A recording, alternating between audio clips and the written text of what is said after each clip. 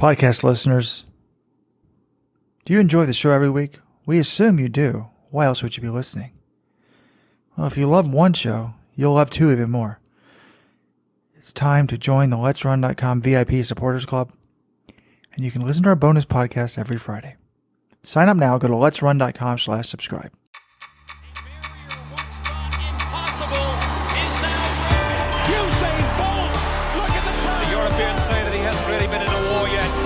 Boy's got utter belief in him. And somehow she's found the acceleration.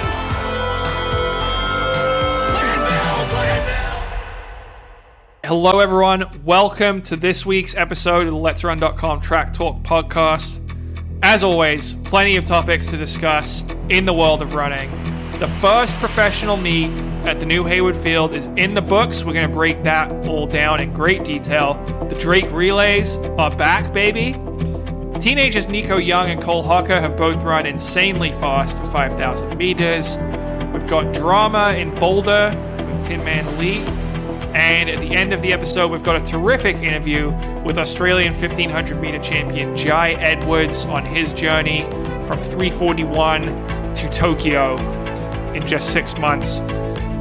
I am your co-host, Jonathan Galt, and I'm joined now by co-founders of Let'sRun.com, my bosses and my co-hosts, Weldon and Robert Johnson. Guys, how are we doing on this fine Tuesday morning? The brain trust of Let'sRun.com, John. The brain trust. Please, proper titles on the... Doing very well, John. It's an unusual Tuesday podcast. Time to crack one open and enjoy a nice cold one. What specifically is the cold one in your hand right there, Robert? Well, John, I think I've only briefly talked about this on the podcast, but I did try to go for 28 days of sobriety to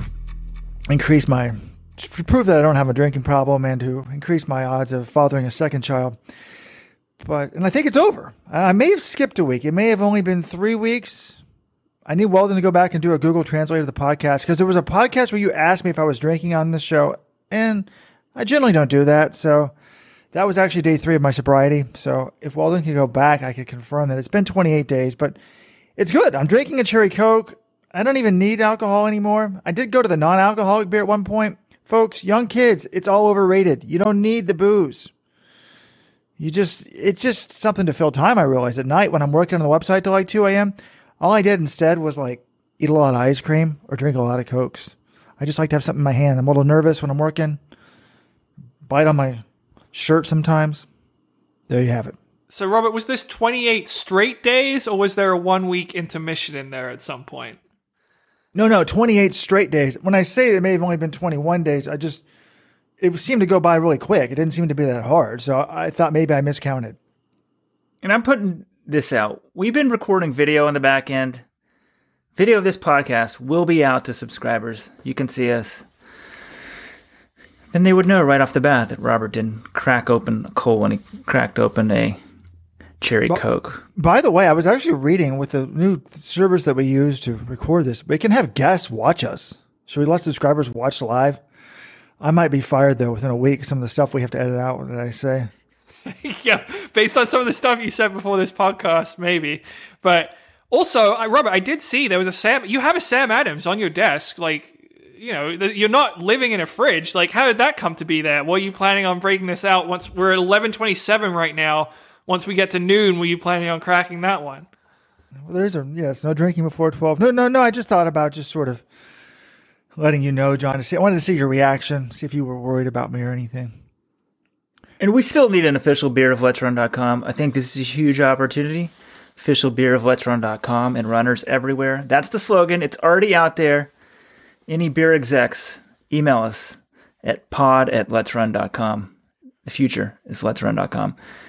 And Robert was not on the talk with Jai Edwards. I thought it was great, John. I mean, this kid he's younger than Drew Hunter, who's kind of in the news in America right now. And it also shows just how you can deal with injuries as a youngster, and your career can he could have disappeared, been nothing.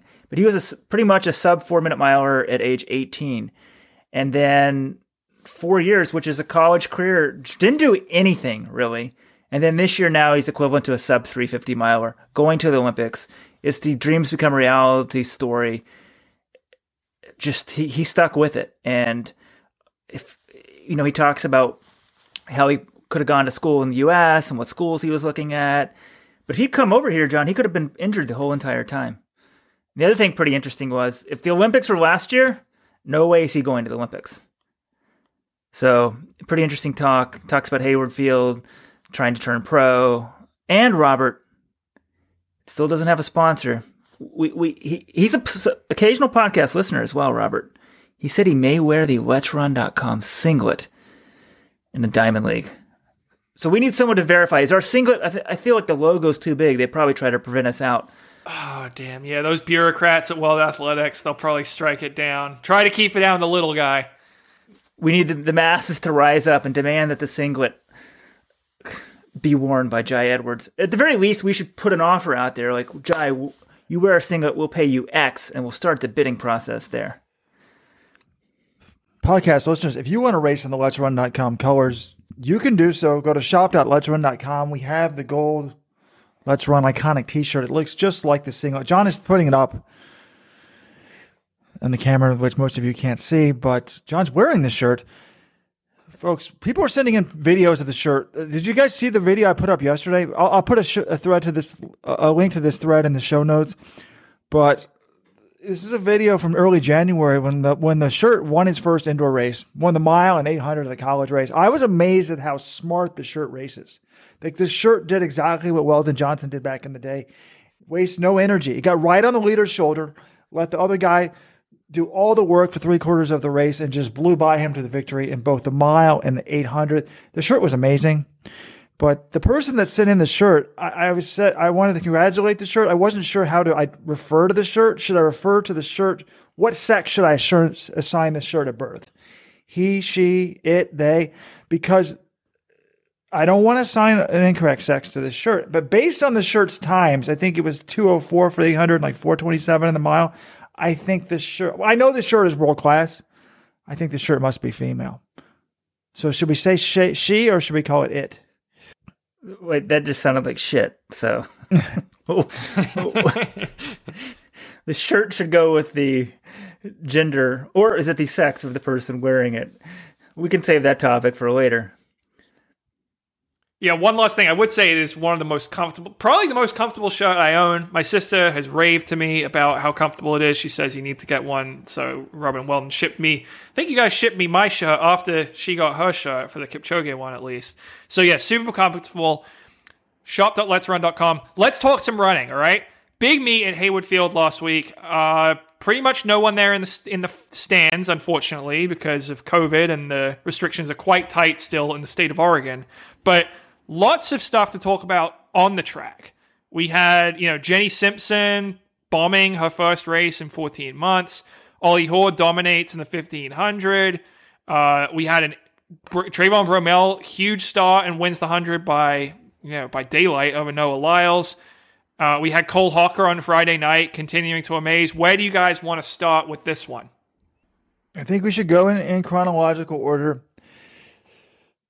We had the college action on Friday night, and Cole Hocker, Cooper Teare, the two Kenyans from Iowa State, Kurgat and Kiptoo, right, John? That's correct, Robert. I want to refer to them as their proper name. Wesley Kiptoo and Edwin Kurgat, they do have first names. Yes. They all race, and Hocker wins it, 13-19.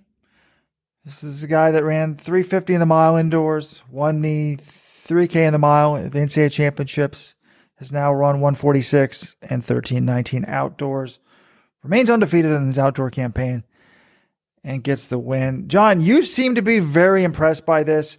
When I was editing your recap, there was something that struck me. You said, and I had to take this out of the article, I did not agree with this. You said, inarguably, his stock has risen since indoors. So that's where I want to begin. I'm thinking about doing a video show for Let's Run where we kind of do the ESPN quick takes. Yes or no, has Cole Hocker's stock gone up since the NCAA indoors?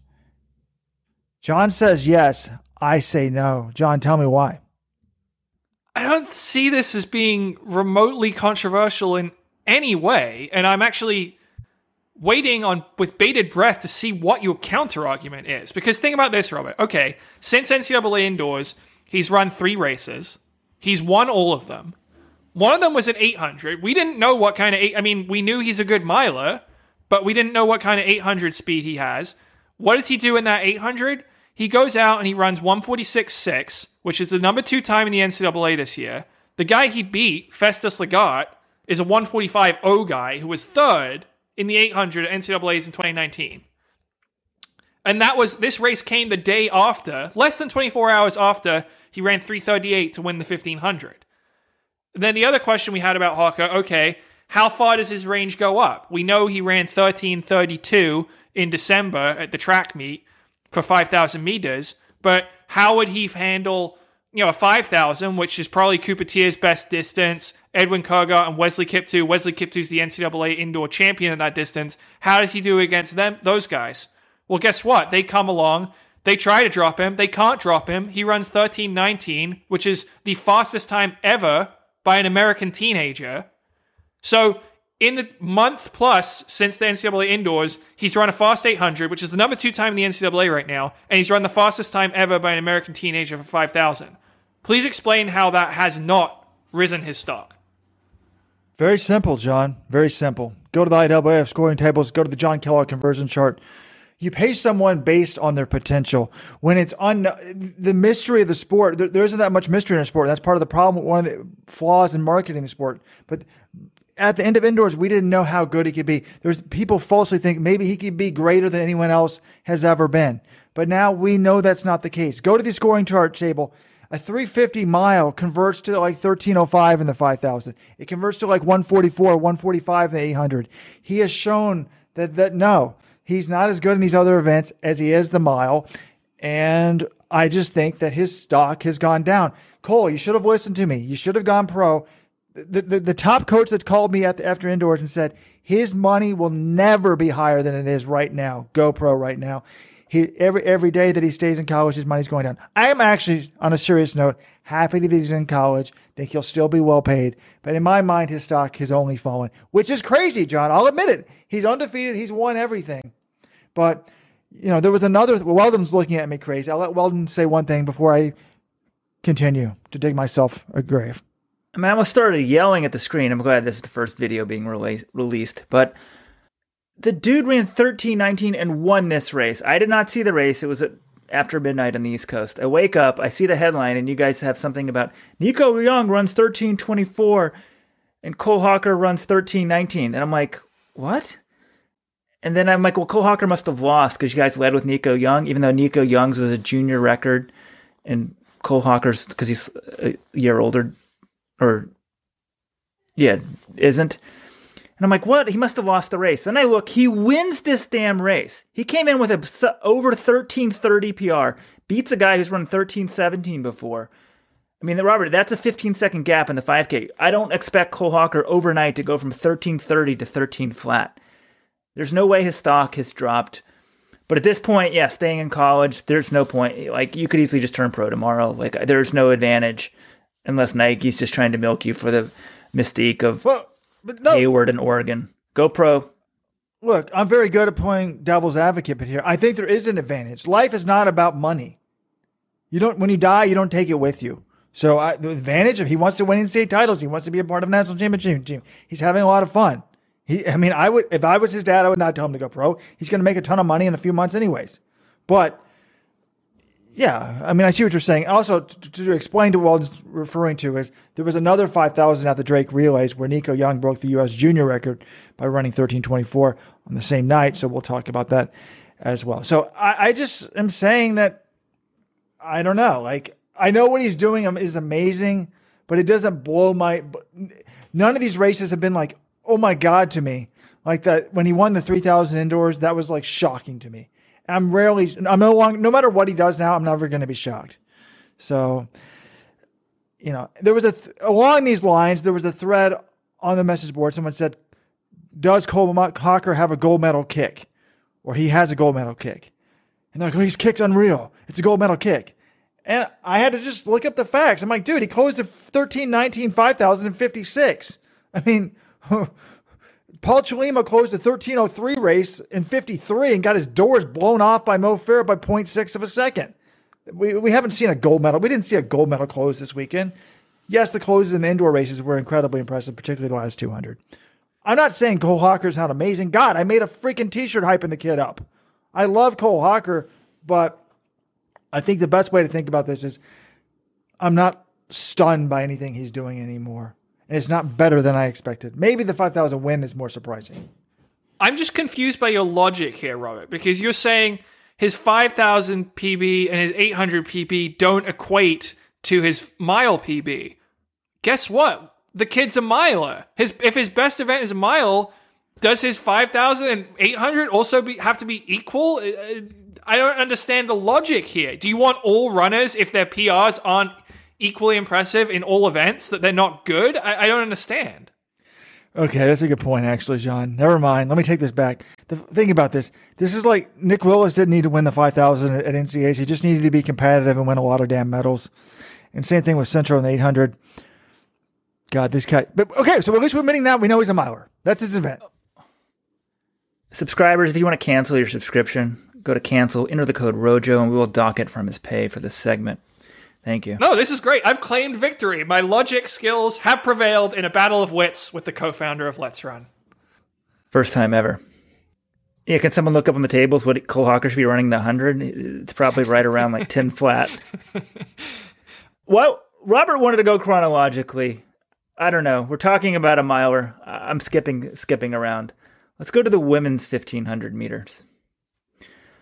Laura Muir gets the victory. She goes out crazy fast, like 3:55 pace.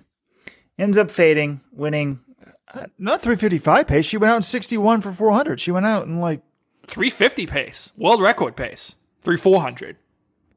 Okay, even better. It's funny. In my mind, 3:55 is like 3:50. It's just like super quick. But you're right. Need to be a little more accurate. And the winning time was like, I can't remember, 4:02? 4:01. And so I'm like, oh, not that impressive. But none of the times were that fast. I mean, Shani Miller-Weibo ran fast. I thought it was going to be a fast day. And then a lot of the times the rest of the day really weren't that impressive. But the performance I want to talk about is Jenny Simpson, the greatest American 1,500 meter runner ever, who ran 4:10 for 9th place. This is her first race since early in 2020, and the Olympic trials are 2 months away. Is this time to panic? Is this just a rust buster? I mean, 4:10 is a pretty bad rust buster. Jenny on Twitter after the race said, "I'll call that a rust buster. Not the kind of day I train for, but that happens sometimes. Eyes on June." Are you guys a little bit worried now? Or is this like Centro, who we had a performance scale for him, and we're like, anything over 150 is like an F, and he runs 150.9, and we're like, we expect him to be ready for the Olympic trials. So is that kind of the same thing with Jenny Simpson? Because I would say, she runs 4:04, 4:05. She could still be ready for the trials. I'm not thinking she's going to run 4:10. But also, when you fade and you're not there and you go out a little fast, the end all time may not matter that much. But she didn't fade. She was at the back and stayed there the whole time. I mean, I'm a little skeptical of the whole concept of a rust buster. I mean, we see so many athletes come out have just been training for months and they run ridiculous times. Jenny Simpson's a pro. She knows how to race, even if it's been a while for her. So, yes, the result does concern me a little. But at the same time, and also just because Jenny so rarely races poorly. She's a very consistent runner. If you look back the last few years, she very rarely has off races. And now she's 34, which is past prime age for a 1,500 runner. So, of course, there's going to be a degree of worry, but it's going to take more than one bad race in April for me to write off, as you said, Weldon, the greatest 1,500 meter runner of all time from the US. So I'm not out on Jenny Simpson yet, but I will be watching her next race closely. I'm worried about it. John always talks about the age for the milers. So like 34 is not old. I mean, she could still make an Olympic team if she was in top form. But what concerns me is, yes, she said she took the year off. It's a COVID year. I think that's smart. Get rejuvenized mentally, physically, whatever. But the fact that she didn't race at all indoors was weird to me. I know she only normally runs that one New Balance race. But I'm like, wait a minute. She skipped the whole year. She should have run this race just to have the rust buster there to see where she's at and to get back into the nick of things. So I was wondering if she was just way behind. So this 410, there's not a lot of time. But with the schedule and the stupidity that USATF has set up so that you can't do the 15 5,000 double, and the stupidity that World Athletics has done so that the 200 400 double is not easy and the 15 5 double is not easy. It is such a bad mistake by the governing bodies. The way to promote this sport, the easiest way to promote this sport is to have stars, and you become a star by winning multiple gold medals and building your brand over 10 days at the Olympics and with the world watching. But, Can we stop this talk about stupidity about the Olympic trials? Like, everything isn't stupid.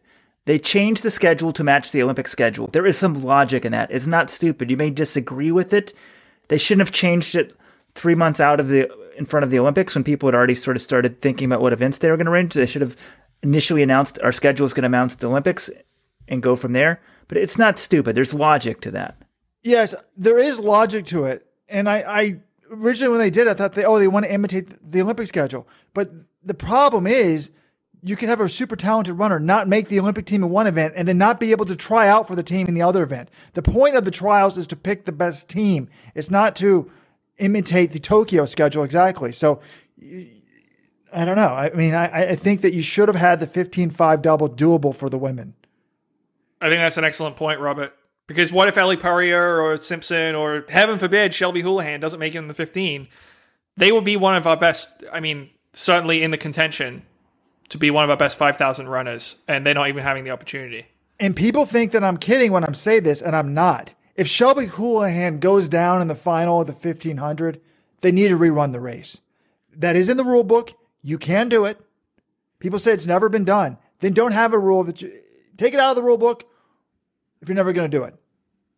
I love that Robert wanting an Olympic trials final to be rerun has become his personal crusade, and I'm all for it. I think it would be a total fiasco. It would be like Tamo and Felix in 2012. It would be a huge, center of drama. It would be great for the Let's Run message boards. I'm all for this scenario. John, this might be a revenue opportunity. I mean, the crowds are going to be very limited. Oregon's cracking down hard on spectator events. We might need to bring back morning sessions, noon sessions, and evening sessions, with different crowds, so that they make people buy tickets 3 different times. Well, no, here's what you do, Weldon. You say the race is going to be rerun, but not in Oregon. You have it down in Texas, somewhere where you can fill a stadium, and you say, Olympic trials, 1,500, part 2, everything's on the line. Hype the shit out of it. That would be amazing. We may have to plant some sort of runner in there who takes a fall for the good of the sport here. Okay, there's several other things I want to talk about this race. One, Laura Muir, she said she thought she was in insane shape, which, considering her PR is 354, 355, she was probably trying to go out and run that from the front. But what did you guys think of her tactics? Personally, I didn't like it. I didn't see what she got out of the race. To me, the problem that Laura Muir has in races is she normally just runs with the leaders as hard as she can and thinks, I'm going to stick with them, and then doesn't measure her effort over the final 400 and then blows up and has nothing left and ends up 4th or 5th when she could have been 2nd or 3rd if she measured her effort over the final lap like Jenny Simpson does. Laura runs to win everything when really the best bet, honestly, in a race is just to measure effort and run as fast as you can to the finish line. But so I think she needs to learn how to blast it at the finish and meet out her kick perfectly. So I didn't like this tactics. And then I thought a little bit about it, and I thought, well, maybe if she's learning when she's over the red line, this would help her. But she went way over the red line because her second half was way slower than the first half. Admittedly, it was windy. So what did you think of her tactics? I had no problem with it. She thought she could run a PR. It was a little windier than she thought. So she was forced to back off, essentially. But I've watched the last few years on the circuit. I think she actually has been doing a better job of measuring her effort and timing her kick correctly. So obviously that's a skill you want to continue to develop, but she was so much better than this field that I don't know how much there is to be gained from it. So, but I I'm fine with how she ran this race on Saturday. And more importantly, I can't believe we've waited over 20 minutes into this podcast. John, where's the love for the second place finisher in this race? I was going to bring it up, Robert. I mean, I wasn't going to lead the podcast with it, but maybe I should. Helen Schlachtenhaufen, 4:04.36. Dartmouth class of 2017. She beats all the Americans here. And you got to say now, if Simpson, if there are questions about her now, I mean, I guess Sinclair Johnson is the woman we would all pick for that third spot, but also we haven't seen Sinclair Johnson run for a little while, so Helen Schlachtenhaufen, I think she has to be in the Olympic conversation at the moment for the 1500.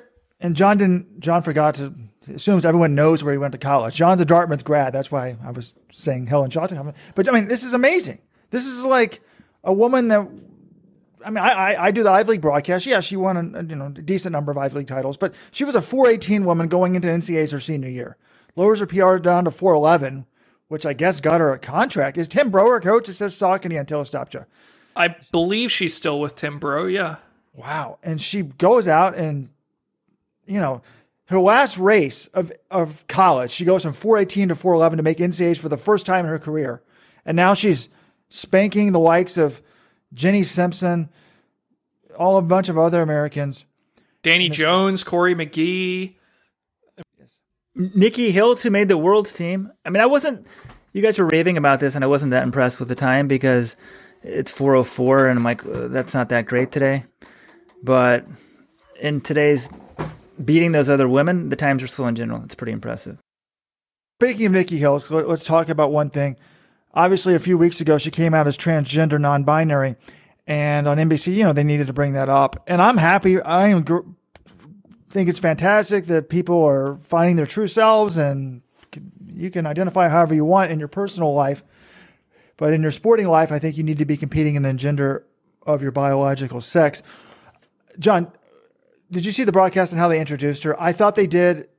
No one's talking about this. I thought they did a terrible job of the introduction of Nikki Hiltz. They tried to act like it was a very momentous occasion and everything like that, and they tried to give her due. That was fine. But they left out one key fact, and this is the same key fact that is left out of all the Caster Semenya articles and stuff like that. Not once.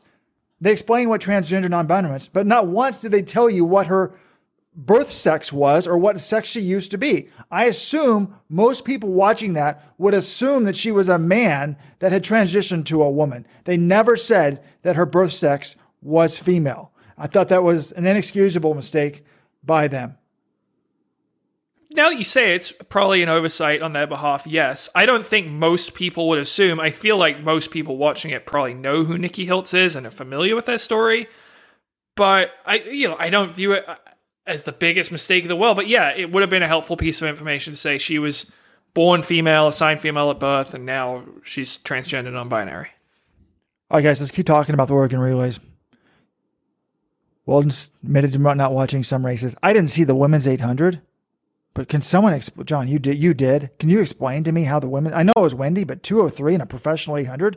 I mean, the time, they had a college meet, which was actually won by a professional, which didn't make any sense to me. They had a couple of college races, which were won by pros too, so it didn't make sense. Why don't they just call it the B heat? But the B heat was won in a time faster than the 2:03 time in the A heat. So I'm hoping that the person in the B heat got the prize money. Madeline Kelly of Canada won that in 2:02.87. But John, how did Raven Rogers, Jenna Ricci, Militia Bishop, Kate Grace, Sammy Watson go out and the fastest they could run was 2:03? Robert, I went back and watched this meet again yesterday, and I still don't understand how this race happened. This race it had Gemma Ricci, who's a 157 woman, Raven Rogers, the reigning silver medalist from the World Championships, Melissa Bishop, who's run 157, and the winner was Adele Tracy of Great Britain in 2:03.25. She's only broken two twice in her life. She's fine, but she's not really on the level of a Ricci or Rogers, and yet she comes out. And the thing is, Gemma Ricci and Raven Rogers were leading this race. They were 1-2 coming off the final bend, and I'm like, all right, this makes sense. They're the best two. They're in position. They're just going to pull away, and suddenly Tracy tries to come by on the inside. Gemma Ricci, to her credit, did a good job. You see it very often that whoever's the leader will not protect lane one, and someone will try to come on the inside, and they'll go by them. Gemma Ricci did a good job of making Adele Tracy go wide to pass her, But Tracy had enough and got her at the line by 1/100th of a second. But yeah, I still don't understand why they didn't go with Alexa Ephraimson, the Rabbit, who came through in 59.33. There was a gap of about 2 seconds at the bell. And it just wasn't a particularly fast race, which was a little puzzling that they didn't go with them. But when you go out in 61.7, which is what the leader was, the first racer, you're not going to get a very fast finishing time. Yeah, but you shouldn't be positive splitting it like Raven Rogers. Should we be concerned? I guess everybody ran poorly, but my God. Well, Athing Mu, you think back to Athing Mu's race at Baylor a couple weeks ago. She goes out in 60 and then runs a 57.7. So clearly, Athing Mu's on a different level than these women right now. But yeah, it's also April. We got to remember that. And it's probably overreaction Tuesday. Doing a rare podcast on Tuesday. Weldon's got to go somewhere tomorrow. But in my mind, I am going to overreact. I know I didn't even pick Athing Mu to be on the Olympic team a month ago, but I'm putting her ahead of Raven Rogers, the world silver medalist right now. Ajay and Athing right now appear to be looking good for that team. Raven Rogers, time to get in a little bit better shape. But there was a thread started on the message board, like, who should we stick a fork into? And you've already mentioned the name here. I've got to add to this list. And this is sad for me, but this will get into something we can talk about later. The rabbit for this race, Alexa Ephraimson. I mean, this woman was a superstar in high school. She was amazing, like 4:03 or something. U.S. junior record holder, right, John? Am I correct about that? At 1,500 meters. And sticks with the high school coach, doesn't do much, switches over now recently to Pete Julian. We were hoping he was going to resurrect her career. Well, on Friday night or Friday, she was 10th, in the middle of the week, she was 10th in the road mile at Drake, and then is now reduced to rabbiting the 800 at the Oregon Relays. So when we start talking about Drew Hunter and Tom Schwartz later and all these other people that don't pan out, there's so many people that are teenage stars, German Fernandez, etc. They don't pan out. And oftentimes, guess what? It's not the coach's fault. Well, I'm willing to give Pete a little bit more time to work with her. This is his first year working with her. But yeah, her races this year have been very poor, and I'm kind of curious. She was coming off injury last year. Is she healthy? I'm just kind of, something's not right at the moment with her. Okay, John, I'm going to test your knowledge. We can never get anything past you. I don't know if you would have seen this or not. Do you know what Shamir Little did last week? She ran an 800. God damn it.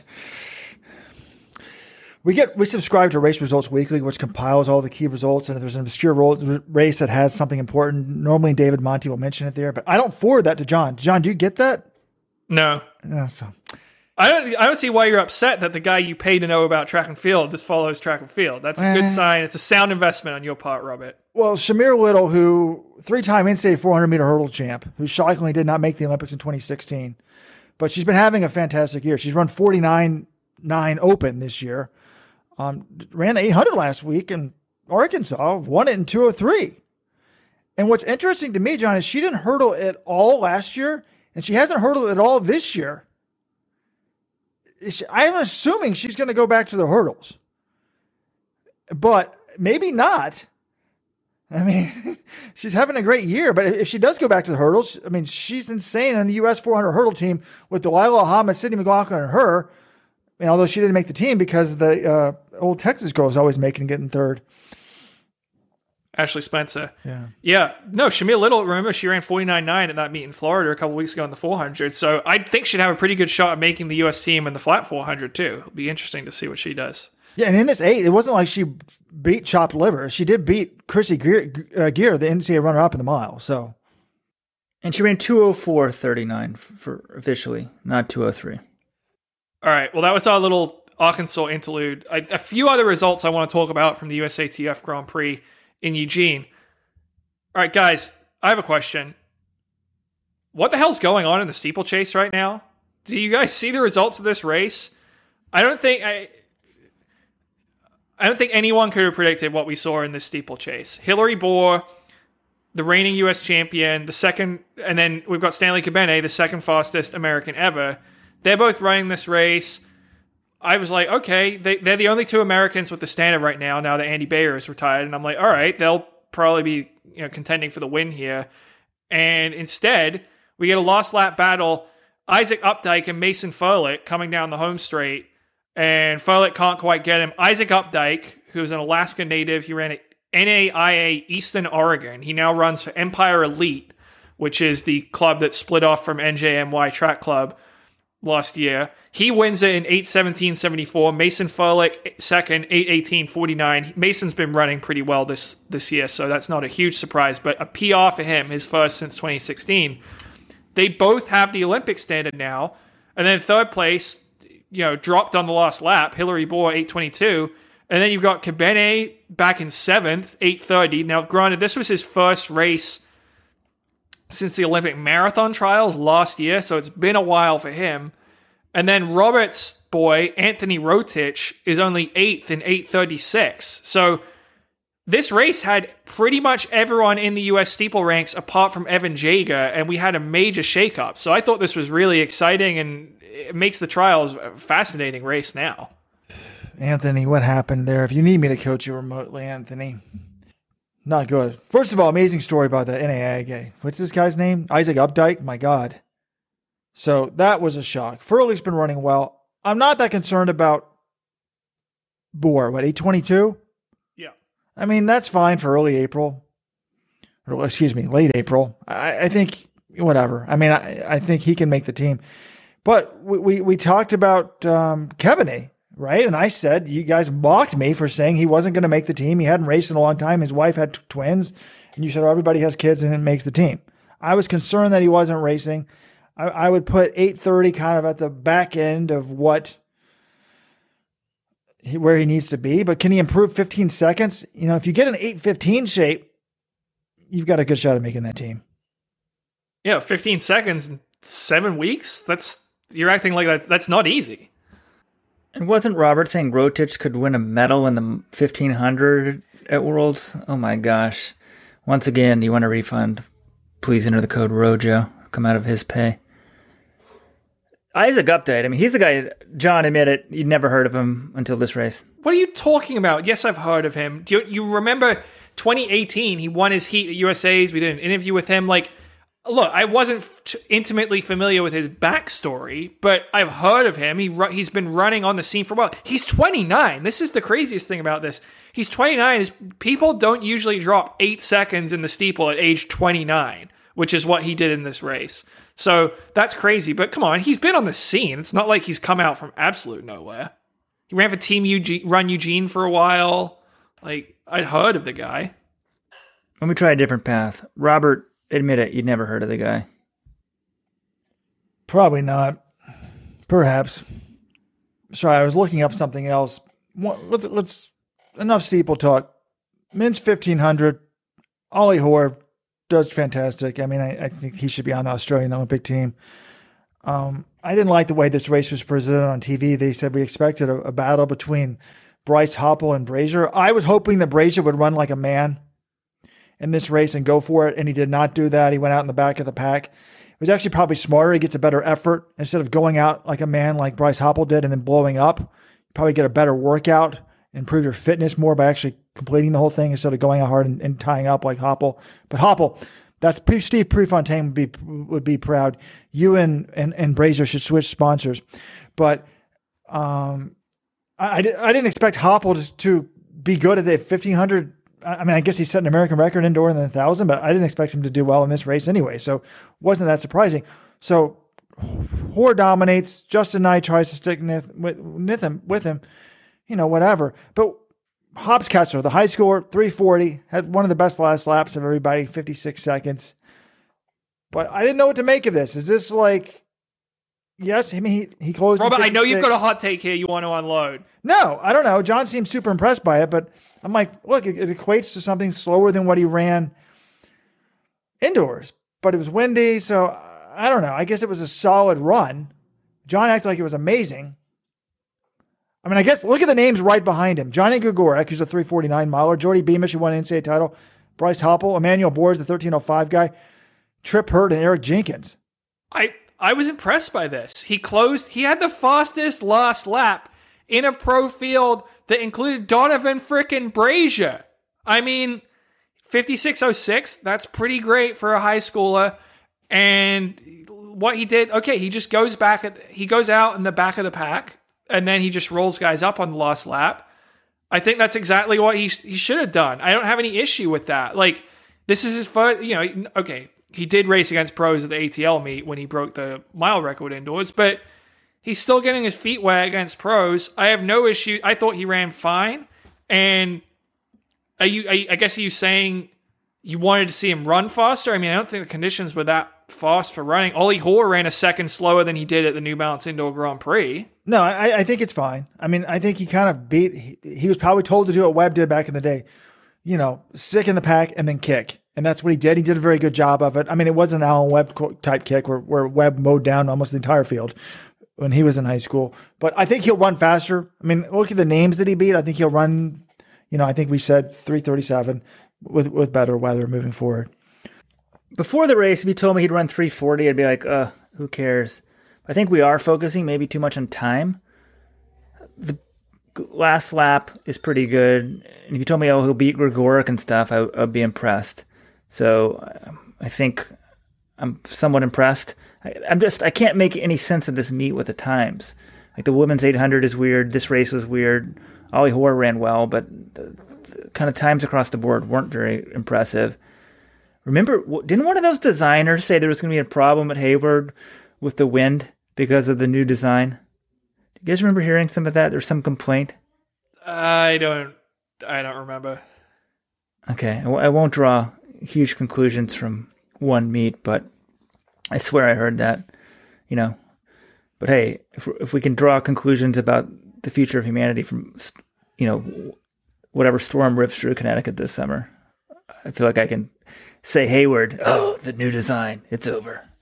Well, speaking of not drawing conclusions from one meet, let's move back to Drake. Men's 1500. Wasn't just one race, though. Clayton Murphy wins the road mile. No, he doesn't win the road mile, excuse me. He gets third in the road mile. And then he wins the 1500 on the track. 3:39. I thought this was just solid for me. I was impressed by it. I didn't care what the time was. I think of Clayton Murphy as an 800-meter guy. It's like Brazier. All I want to see is that he's healthy and pretty fit. I think he's going to be on the Olympic team at 800. John's shaking his head yes. Well, I did pick Isaiah Harris over him to make the Olympic team, and Isaiah Harris ran pretty well at the Oregon relays. But yeah, Clayton Murphy showed me absolutely everything I could want to see. Closed in 54.7. That's pretty solid. He won the race. Really no complaints about him. I think that's a good effort for him. The worry I have, which I've expressed for a few weeks now on the podcast, 2017 U.S. champ Robbie Andrews, he's only 11th in this race. 3:47, just well off the win. He's closing in 60.3. I just think, how do you make an Olympic team? It's not like, okay, it's not just this one race. Thank you, John. Correct. I hate to say it. I love Robbie. He's a nice guy. Volunteer assistant coach at my alma mater, Princeton University. He's coming back from surgery and Lyme disease. And the extra year was saved. He had no chance last year. Extra year gave him a shot, but I'm going to go back to that thread. And I hate to say it. This is 2 races in a row, 3:47. We got to stick a fork in him. He is not going to make the team. And what was shocking to me with John is, he was 11th, 3:47. But look at some of the names in here that were just awful. Ryan Hill, 3:44, 9th place. Justine Kiprotich, 2-time NCAA runner-up, 3:53. That guy can't even break 4:10 in the mile. Leonard Career? Hello? Isn't he supposed to make the Olympic 10,000 team? He's running 3:57. Now, he ran something else, right, this week too as well, which was like a decent result in something. I believe he ran the 5,000 at this meet on Friday night, and his time in that race, he was 6th in 13:28. So that's obviously a better result. So that's good. That's 13:28 though. This guy's got to get the standard, right? He doesn't have it. Correct. So there's a lot of there's just some big names that aren't running well. The WCAP guys don't seem to be in the same type of form that they used to be. Really interesting. I was puzzled as well. Eric Avila. I watched the end of this race. I saw Clayton Murphy win. Eric Avila didn't look like he was pacing or anything. He runs 2:45 and DNF. And that was just a few days after he won the U.S. Road Mile. So I'm kind of confused. Clearly he was in pretty good shape. and then he just goes out. He's never really in this race, and then drops out. That was a very confusing result for me as well from Eric Avila. And speaking of confusing results, did I mention this? Eric Jenkins was in the Oregon 1500, 3:43. So when everyone when we get to the 10-minute stuff, not every stud runner makes an Olympic team. Eric Jenkins is one who's apparently may not, although he's got the standard. So maybe he does make it in the 10K. You don't have to be super fast in the mile to make a 10K team. Yeah, I did pick him to make the 10K team. I had to bash my boy Robbie. But did you guys see this result at Drake? I know John will know who this person is, but Weldon won't know who this person is. I don't even know how to say her first name. Josette Norris. I did see that. And Robert, can you tell our viewers why you would make the connection between Robbie Andrews and Josette Norris? They are engaged to be wed in early 2022. Congratulations to the two on their engagement. But Josette is a 25-year-old who ran at North Carolina for a couple years and then transferred to Georgetown and never made NCAAs until her senior year, I don't think. Never in cross country. It's amazing. Was fourth in the NCAA 5000 in 2019. Got picked up by the Reebok Track Club, which is coached by Let's Run friend Chris Fox, the man who helped advise Weldon. The joke is that Chris Fox knew it was time to retire when Weldon beat him in a road race. But great guy, smart coach. Anyways, she had 4:13, 15:45 PBs at Georgetown. Now, she did run 15:29 later that summer, right after getting fourth at NCAAs. But she never finished higher than ninth in the Big East cross country. Now, she was a star in high school in New Jersey, so maybe that's where she knows Aunt Robbie from. But now down to, she's already run Olympics 15:19 in the 5,000 this year, runs 4:06 for the win at Drake. So congrats to her. And this confirms a long-held belief that we had at Cornell University. Shout out to 152.98 800-meter runner Ross McGowan, VIP subscriber as well. And he and I came up with this theory with a number of the guys. John Smiling. So, John, I guess I've said this before. When two people are in a relationship, both of them cannot be running well. Only one person runs well in a relationship. And there's an elaborate theory. I got to try to remember how it works. Normally in the dating courting phase, the guy runs amazing because he's on the prowl and he's looking for that woman and he's got a chance and his testosterone's going through the roof. And man, he hits it. But once they get in the relationship, this kind of supports that theory that men and women aren't supposed to be monogamous. The man's running kind of tanks. But once the woman has the security of the relationship, once she has the security of the Robbie Andrews security blanket, her running takes off. This is actually perfect proof of the theory that we came up at Cornell during our free time. I would like to know when they started dating, because Robbie hasn't been running well for quite some time. So if they started dating in 2017 when he's winning USAs, maybe. But if they started dating in 2018 or 2019, then I don't know. But I will admit this is the closest to any sort of hard evidence you've had for this theory in quite a while. Kara Goucher, Adam Goucher? I'm trying to think. I was trying to pick apart this thing, but now I'm like, maybe there's some truth. But this would imply does this only apply if both people in the couple are runners? Or does this imply like any man who gets married, that's the end of his career? And everyone who's woke has already turned this off, so we're good to go the rest of the podcast. Wait, John Kellogg has just walked over to hand me a piece of paper. He heard me saying this. He's got some exceptions to this rule. He wants to point out that Ron Tabb, who was a 209 marathoner, was married to Barry Decker, and they both ran well at the same time. But that marriage didn't last. That was only a quick marriage. So maybe that's support. I'm talking about in relationships that end up being good relationships. And he points out that Ben True and, is it Sarah True, John?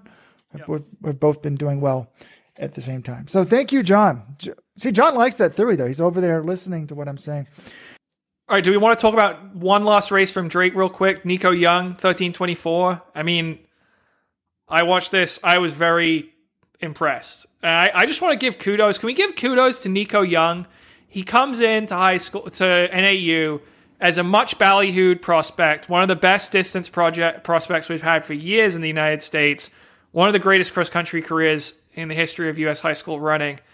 And he comes into NAU, and we all expect him to be a hit right away and to be running fast, and he is delivered. He is fourth at NCAA Cross as a true freshman on a really tough course. And now he's run 13:24, and he's broken the U.S. under 25,000 meter record held by German Fernandez set in 2009. You don't always have these stars living up to expectations, and he's adapted to training at altitude and Flagstaff. He's made that transition very nicely, and now he's continuing to fulfill that potential we all saw in college. So I just want to give a kudos to Nico Young for delivering and exceeding the hype in some aspects, I would say.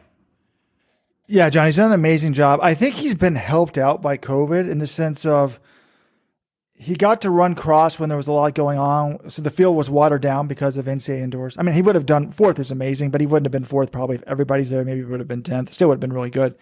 And then also Cole Hawker has taken a lot of the attention away from him.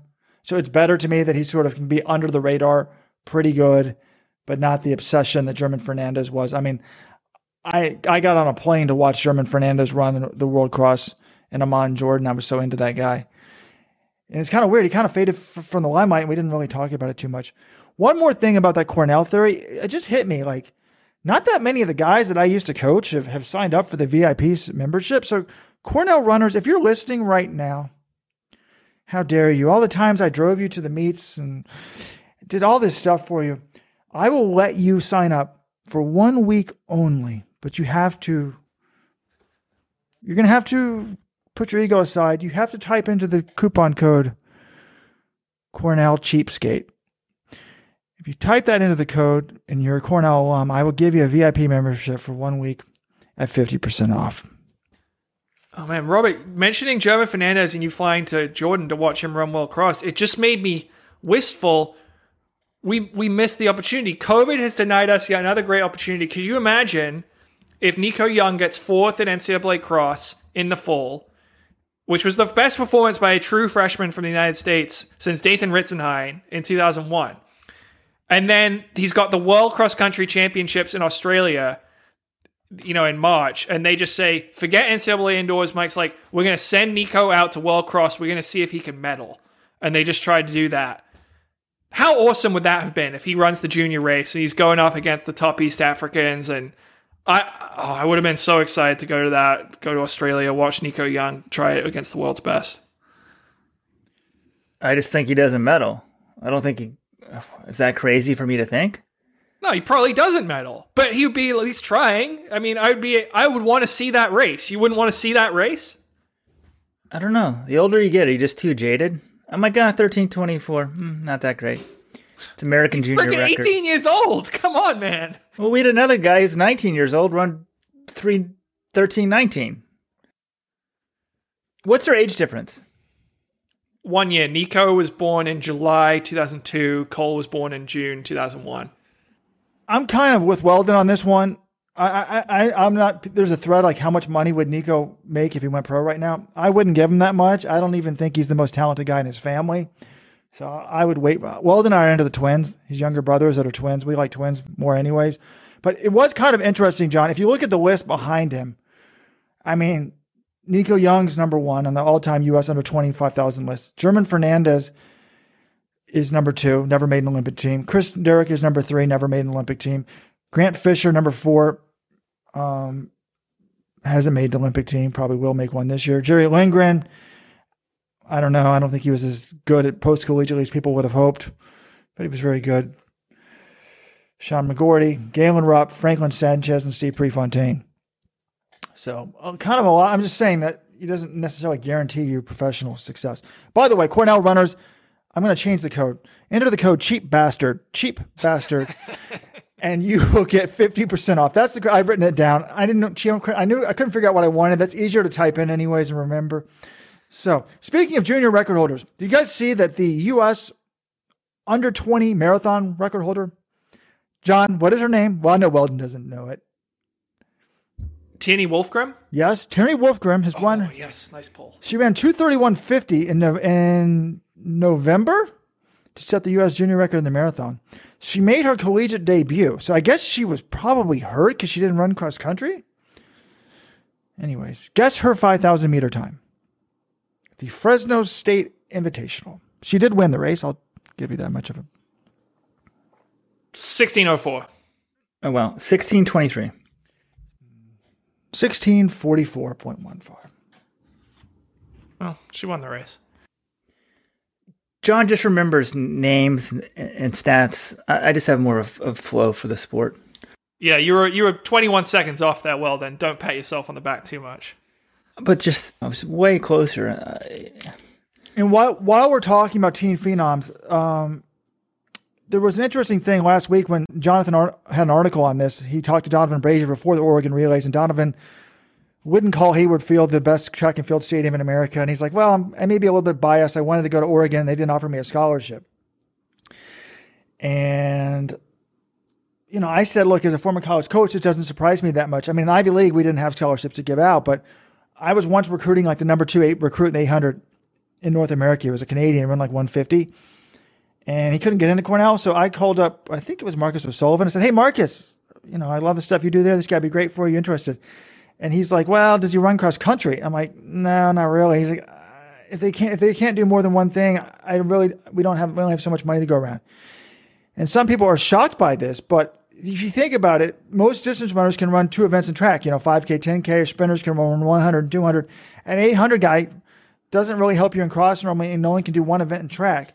Plus, there was a good post by JHA on the message board, and he listed the number 1 recruit in the 800 over the last 5 years going into the NCAA on the men's side. Sean Torpy, Cameron Cooper, Josh Hoey, Jarius Kipiego, and John Lester. None of those guys are exactly household names. There is something to me about the 800. A lot of guys can get down to kind of the 150 range, and it doesn't necessarily translate to getting a whole lot faster in college. Yeah, there was one other thing I wanted to mention from the Oregon Relays. I know we kind of moved on to that meet. Do we want to talk about the 100 at all? I kind of view this as pretty important. Trayvon Bromell and Noah Lyles. We didn't even talk about this race. It was a blowout. Bromell got an amazing start. They didn't post reaction times. I'd really like to see it because Robert actually, you thought he reacted unnaturally quickly. Do you think this was a full start that was covered up, Robert? Yes. I've never seen anyone get that good of a start. I mean, way faster than everybody else. And then they don't publish the start times? Can we write USATF and try to get them, John? It seemed weird to me. I'm not saying negative. But this race, I like this race. Weldon loves Bromell. It's a great comeback story. He looked amazing. That was he's got an unreal start. It was amazing. But he beats Noah Lyles by 0.16, which I know is a destruction. But I actually was impressed by Lyles in the sense of I thought his speed on the last half of this race was good. He looked good to me. He beat some good names. I'm not sure that Noah Lyles is going to be this. I was hoping for this Usain Bolt performance where it far exceeds what he's done in the past and approaches world records. I'm not sure he's going to do that. I'm not fully confident in that, but I was impressed by this race, and I'm no longer worried that, he may not make the Olympic team or something like that. Well, I think he still could miss the Olympic team. I was kind of confused. Ronnie Baker was a DNS. I don't know why that was. I would have liked to see him stack up. But no, I agree with you, Robert. I thought this was fine by Noah Lyles. And he's going to, as the weather gets warmer, as they get close to the trials, he'll improve. He'll keep improving. Bromell, though, it's interesting to me. The last 2 years, the fastest 100-meter time has been set by a 400 runner. Last year, it was Michael Norman, 4.86. And over the weekend, Fred Curley, who has been on a rampage, lowering his 100 PB this year, went from 10.03 down to 9.91 in Miami. Now, I think that race had a 2.0 tailwind, and it's also in Miami. It was a lot better conditions for sprinting. But I was like, holy crap, 9.91 for a 400 guy? Him, Wade Van Niekerk, and Michael Norman, now the only three guys to go under 44 in the 400 and under 10 in the 100. So I thought that was pretty crazy. But do you guys, right now, if you had to pick a 100-meter favorite in the Olympics, who do you have? Because I think I have Bromell. I got Michael Norman, then Curley, then Bromell. No, just kidding. It's crazy that these 400 guys are doing this. And I don't know enough about sprinting, but clearly I think some of the coaching has changed on what they're trying to accomplish. I think a Norman is like a pure 4.2 guy, and he runs that time last year. And Fred Curley, he's a big dude. And I guess Usain Bolt's a really tall guy, but 9.91? And he's been running a lot of 100s and 200s. He ran two of them, prelims and finals, March 20th. Another two on April 4th. And I guess this same thing. I guess he's run 3 different meets, prelims and finals, and gotten faster every time. 10:11, 10:03, 9:91. Just super impressive. Yeah. Well, I don't know if you guys follow Fred Curley on social media. It can kind of be an adventure at times. He's a bit cryptic with what he posts, but he's been posting the number 42 a lot. I mean, he's thinking big. He's thinking world record in the 400 meters this year. So that's a good, if his 100 is any indication, it's a pretty good start. The 400 could be stacked because Curley's, everyone's kind of been, well, Michael Norman didn't even make the finals at Worlds last time, but he's so good.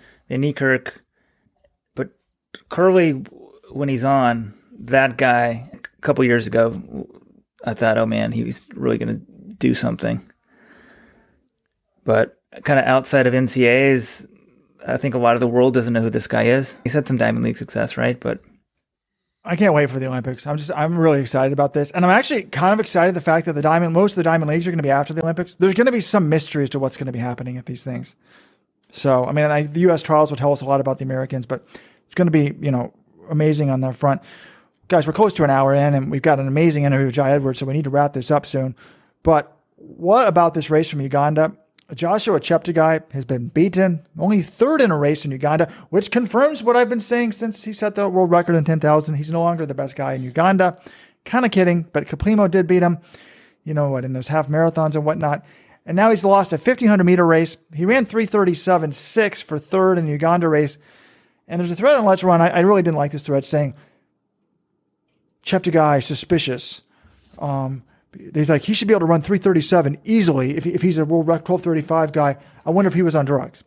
Come on, people. First of all, to run 3:37 and lose a close race to Ronald Musagala, who's a 3:30 national record holder, is nothing wrong for the 5,000, 10,000 guy doing that in April. At altitude, it's like 30. It isn't like 3,000 feet of altitude, so it's probably like a 3:34, 3:35. Like, that's fine. I didn't have a problem with this race. This, to me, didn't think that I should be worried about him at all, right, John? I don't think of him as unbeatable. No, I think that the 5,000 could be a fantastic race. No, you shouldn't be worried. I think you have the right take on this, Robert. I mean, here's the thing, and this is a general problem in track and field, is when we have athletes dropping way down to run a distance that they don't normally compete at, like the 1,500 here, or maybe Cole Hocker with an 800 or something like that, and people will see the result, and they'll be like, oh my God, like this guy's PR for this distance, it's only 149 or something, or he's only run 3:37 for 1,500. How's he supposed to kick? And it's like, guess why his PR isn't that fast? He doesn't run the event. Like, you'll get to these major championships and it'll be like, oh, well, he only ran 3:37. Yeah, that was a race, probably some practice meet 5 years ago in April, And so people will be going into these big events and saying, oh, Cheptegei's PB is only 3:37 for 1,500. And it won't take into the account, well, yeah, because he's not running 1,500s or training for them. Like, it's not a big deal. So I think in general, people's PBs at events that they very rarely run are just way overrated in this sport. Well, I can't believe that I didn't see the flaw in my argument. I made that argument for Cheptegei, but then earlier in the show started by blasting Hocker for not running a faster 800 and 5,000. So, Cole Hocker, I still love you. By the way, the Hocker shirts are coming in. Today's the 20th. On Thursday, they'll be here. I'll be shipping them out. We have a few that haven't, almost totally sold out. So if you want one, you better get one because it'll probably be sold out by this time next week. And then I realized we still haven't talked about Tinman, firing Tinman. We need to do that. And also, guys, Alex Smith is retired from football. And I was just thinking, I was reading an article on Yahoo about him. And it said this: he was so skinny in high school that his father, Doug Smith, encouraged him to run cross country. What could have been if Alex Smith had turned down the hundreds of millions of dollars in cross country in NFL riches and been Galen Rupp? Also wanted to give a shout out to the race organizers in Australia for the first annual Run the Tan showcase. This was a really cool race concept. There's a thing called the Tan Running Loop. It sounds like it's a 3.8.7 kilometer loop on stone that like everybody runs in Australia. So they had a race and like Stewie McSwain won it and almost beat Kick Matrim's record. So it's kind of like the fastest known times concept, but it's actually a race. So I thought that was a cool concept. But that's all I have, except for we've got to talk about, last but not least, before the interview. We talked about it briefly on the Supporters Club podcast last Friday, but the Tinman Elite Group, which was founded by Drew Hunter, the American 2019, the former U.S. junior record holder in the 1500 or the 1500 indoor mile and 3000, who made world's team for the U.S. in the 5000 in 2019. They have terminated the services of their coach, Tom Tinman. Schwartz, what to make of it, John? Well, it's just an ugly situation, and we talked about this a little bit on the Friday 15, but this group was started with Drew moving to Boulder, and he was being coached remotely by Tom, who lived in Idaho. And then Drew started getting athletes joining his group, and eventually there was enough of them that they said, hey, we'd like Tom to move to Boulder and, start coaching us. And the other athletes sort of pulled together. I think his wife, Tammy, posted on our message boards. They were paying him $2,000 a month. Drew was also paying him a stipend as well. And that was his job. But the problem was they started this group under the idea that there wouldn't really be issues down the road, that it would be a long-term thing and that everything would go harmoniously, which is, understandable that everything was going well for Drew Hunter at that point in his career. And now that, unfortunately, now Drew wants a coaching change, which is totally understandable. If you feel you're stagnating or you're having some injury issues, he's not the first runner to change coaches, and that's obviously within his rights. The problem was they don't know how to, it's kind of like a married couple, they don't know how to divide up the assets, right? Because they've got this Tinman Elite brand name, which the athletes have done a great job of marketing, of building up, selling merchandise, doing YouTube videos. I'm very impressed with how they've been able to build up a following through that. But the name is Tinman Elite. It's Tom Schwartz's name. So they kind of have to figure out how to divide that up. And then Tom did not have any sort of long-term contract, but he uprooted his life with his wife and his child to move to Boulder. And so now he's kind of left up in the cold and left scrambling. So it's kind of unfortunate. And there's been posts on the message board. Tammy Schwartz has, been posting on there as a long thread. So it's just kind of it's kind of just an unfortunate situation all around, I think. Yeah, you guys say we kind of talked about it. We talked about it a decent amount on the Friday 15. I thought that was it. But, because at that point, Tinman had a statement out. Drew Hunter had a statement out from his mom. And I kind of thought that was going to be it.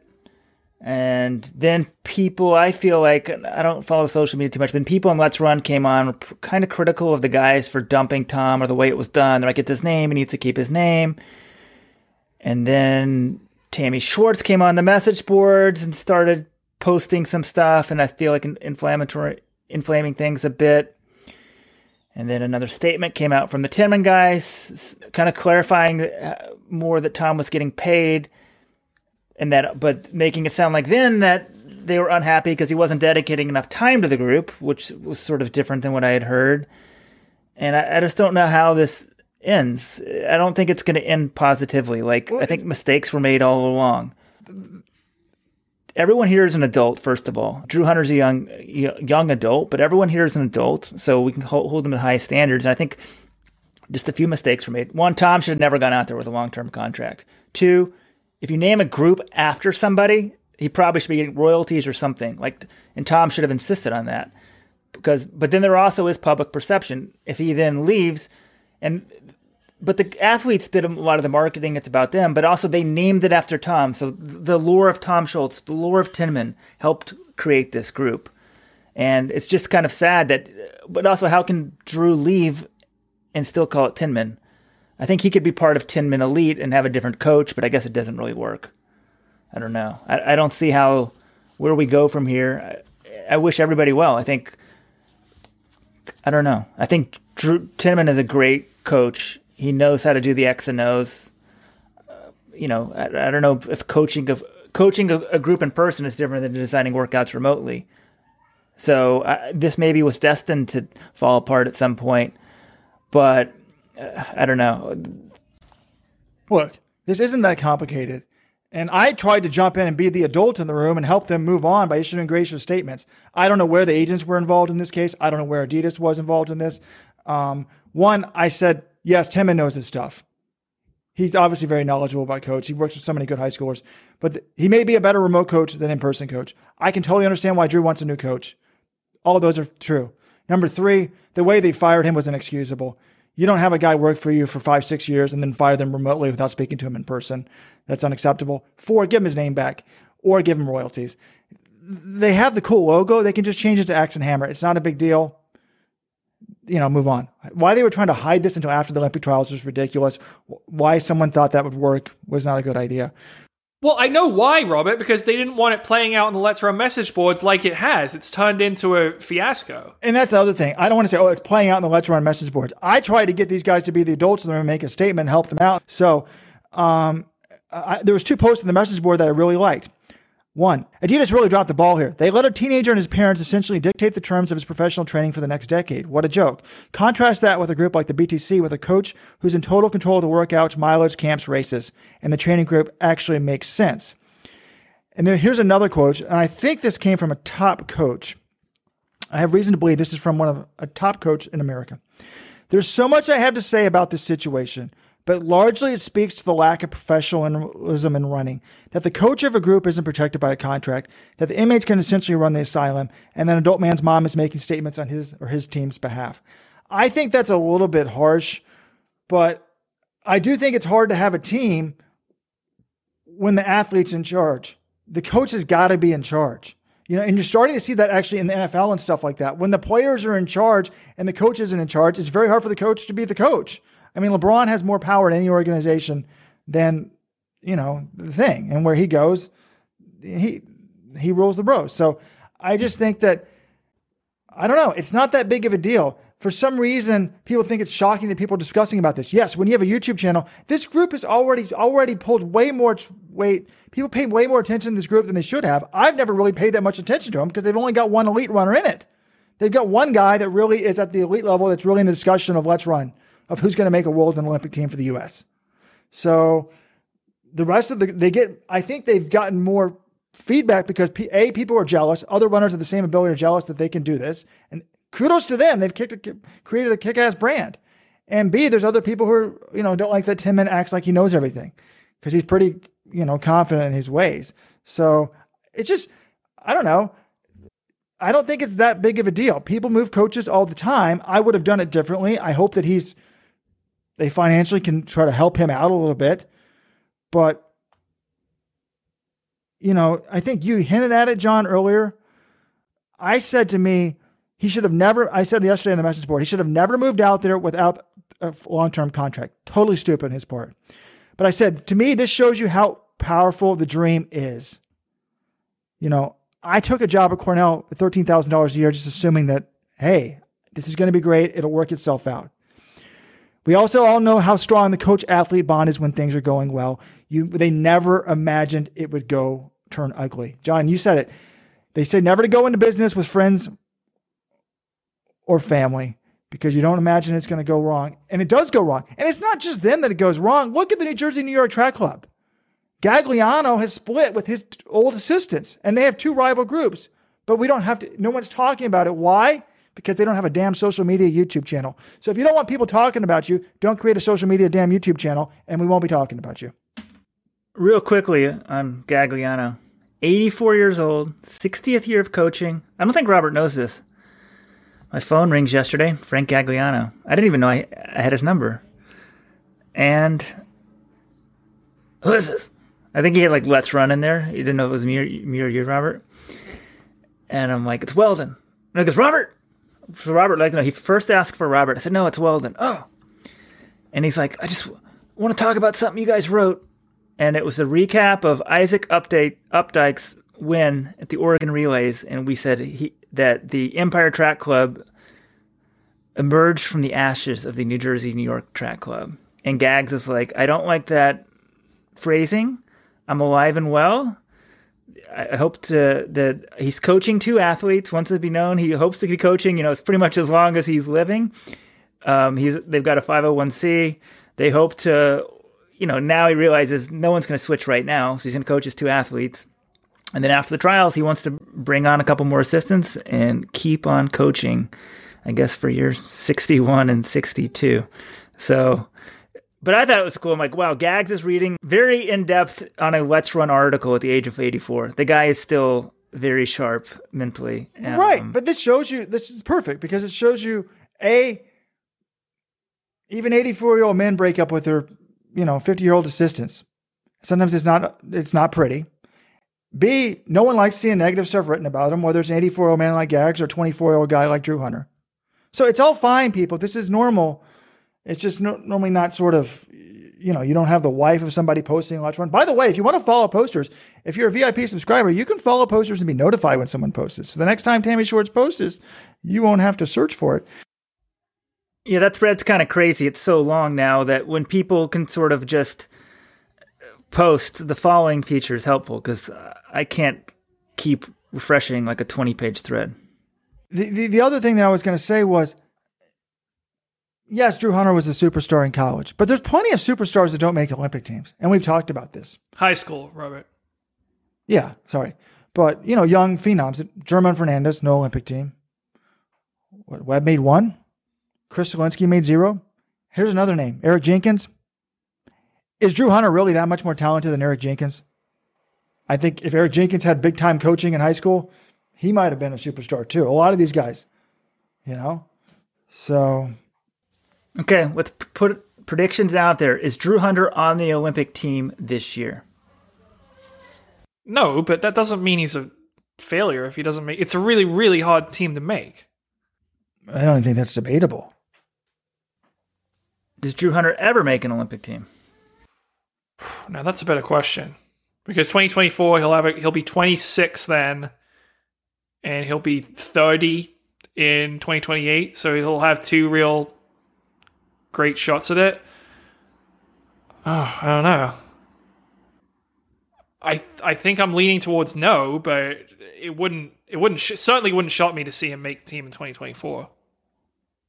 It kind of depends where he ends up. Like is Joan his mom gonna coach him? Is Corey Leslie gonna coach him? Like where's the situation going? I was gonna say no, but he's not. People act like he's not good. I mean, people act like Cooper Teare is really, really, really good. I mean, Drew Hunter is basically as good as Cooper Teare, right? And Drew Hunter already made a team in 2019. I mean, their 5,000 times are very similar. I actually thought... Yeah, Cooper beat Drew at the trap meet by like a second or maybe less in December. And Cooper's a little younger, but he's not that much younger. And Cooper's wearing super spikes and Drew's not. So I thought Drew actually, the 13, whatever he ran, 18 or whatever it was fine because I thought, okay, if he improves 8 seconds and then gets super spikes, he'll be in 13-minute low shape but come the trials. Yeah, Adidas has got to get the super spikes out there. So Drew is at a disadvantage. So I think that is one thing going for him. At the same time, though, for Drew, if you sneak on an Olympic team, the general public really does. Most people don't care too much about that. For him to be a truly international star, I don't think continuing to train in Boulder with this group is what he needs. Being coached, self-coached, or coached by his mom or whatever. I just don't think that's the stimulus he needs. How many truly international stars do we have in this country, though? I think Weldon's take is terrible here. I mean, again, I've tried to tie this theme in throughout the podcast today. Alexa Frameson, coach doesn't make the runner. I mean, like... Okay, Robert, just tell me how many self-coached guys are making Olympic teams. I mean, Alan Culpepper was one of the few guys who sort of trained by himself and was coached and made the team. Most guys have a coach. This is Weldon who was self... I mean, I guess you can have your spouse can be your coach, and maybe your mom can coach you or whatever. But I just think, like, what they're doing now is not that much of a change of what they did before. It doesn't seem to me it's kind of the same principles. Joan Hunter's on the record saying, like, Tinman's a genius. They name the club after Tinman. These guys, I'm going to call them the Tinman sub-elite. The sub-elite guys, the rest of the guys in the group, most of them have progressed pretty well. It's just, where are they going to go? How much better are they going to get? And I hope a couple of them prove us wrong and make an Olympic team. Well, that's my point. I don't necessarily think they're going to get that much better. Maybe a few of them will. I do think they need more professionalism in the group, and I think he's a better remote coach than in-person group. I said I don't have a problem with it. I have a problem with the way it went down a little bit. And I think it's an unfortunate situation. But this whole idea that, you have to be a pro coach, people, he doesn't have the mindset, blah, blah. Actually, we talked about Gags. The perfect way, and I've never spoken to Tom Schwartz until last week. The perfect coach in the world would be if you could combine Frank Gagliano and Tom Schwartz. One guy has all the charisma and character, and one guy has all the X's and O's. And, probably the closest we've come to that John saying is John McDonald in the background. So that would be the world's best coach. And I think that he was used to doing just the X's and O's as the high school remote coach. The mother or the local coach sort of implements it, makes sure the day-to-day life, the eating and all that is, being taken care of. But I always say, I guess even Wade Van Niekerk doesn't go this. Look at Annie Bothma. Who'd she ever coach? She's some 80-year-old grandmother. This is one of the best stories. I can't believe this story's not played up more. Some 80-year-old white grandmother coaches some black dude in South Africa to the world record in the 400. But even now, he thinks that's not enough and he needs to switch coaches. So he's doing it, which is good because you always think there's something else. If I did something else, if I did it like other people, it's going to be better. Maybe it is. I hope it is. But history has shown me normally it's not. I just want to state for the record that Annie Bothma was a college runner at Coastal Carolina, and Ans Botha is the person you're referring to, the septuagenarian coach of Wade Van Niekerk, Robert. Just setting it straight. Are they related? They have different last names, so probably not. All right, we are way overcooked. We're giving you guys an extra day to digest this episode, so you have plenty of time to listen to it this week. But we have a great interview with Jai Edwards coming up, so that's going to come up right after this. And for the record, I advocated not releasing the full Jai Edwards podcast. Only subscribers would get that. But Jonathan Gault said, no, the masses need this full interview. But John, that would have kept the time shorter if I had edited out part of it and only made it for subscribers. But enjoy. We had a lot of takes this week. We had a lot of takes to fire off. There's a lot to talk about, so you get the jumbo-sized pod. We essentially did our normal podcast, and now we've got 45 minutes with Jai Edwards. It's worth a listen. You can listen to this, this weekend or something. And Cornell runners, remember, sign up for the VIP. Let'sRun.com/subscribe. Enter the code CHEAPBASTARD to get 50% off. And remember, rate and review the podcast as well, guys. If you enjoy what you listen to, just go on Spotify, Apple Podcasts, whatever you listen to it. 5-star review, leave a comment, spread the word. We'd love to hear from you. And we're still waiting for some good voicemails. 1-844-LET'S-RUN, option 7. Leave a voicemail for the podcast. Please, please, please. All right, here he is, Jai Edwards. We are now very excited to welcome on our guest for today's episode of the Let'sRun.com Track Talk podcast. It is Jai Edwards. Now, 2 months ago, Jai had a 3:41 personal best for 1,500 meters, and I'm going to say pretty much unknown outside of Australian running circles. But a lot has changed over those last 2 months. He's won all 4 of his races in 2021, 3 of them in personal best time. And if you haven't seen his most recent victory at the Australian Championships on April 18th, pause the podcast right now, go watch it, because it is one of the races of the year.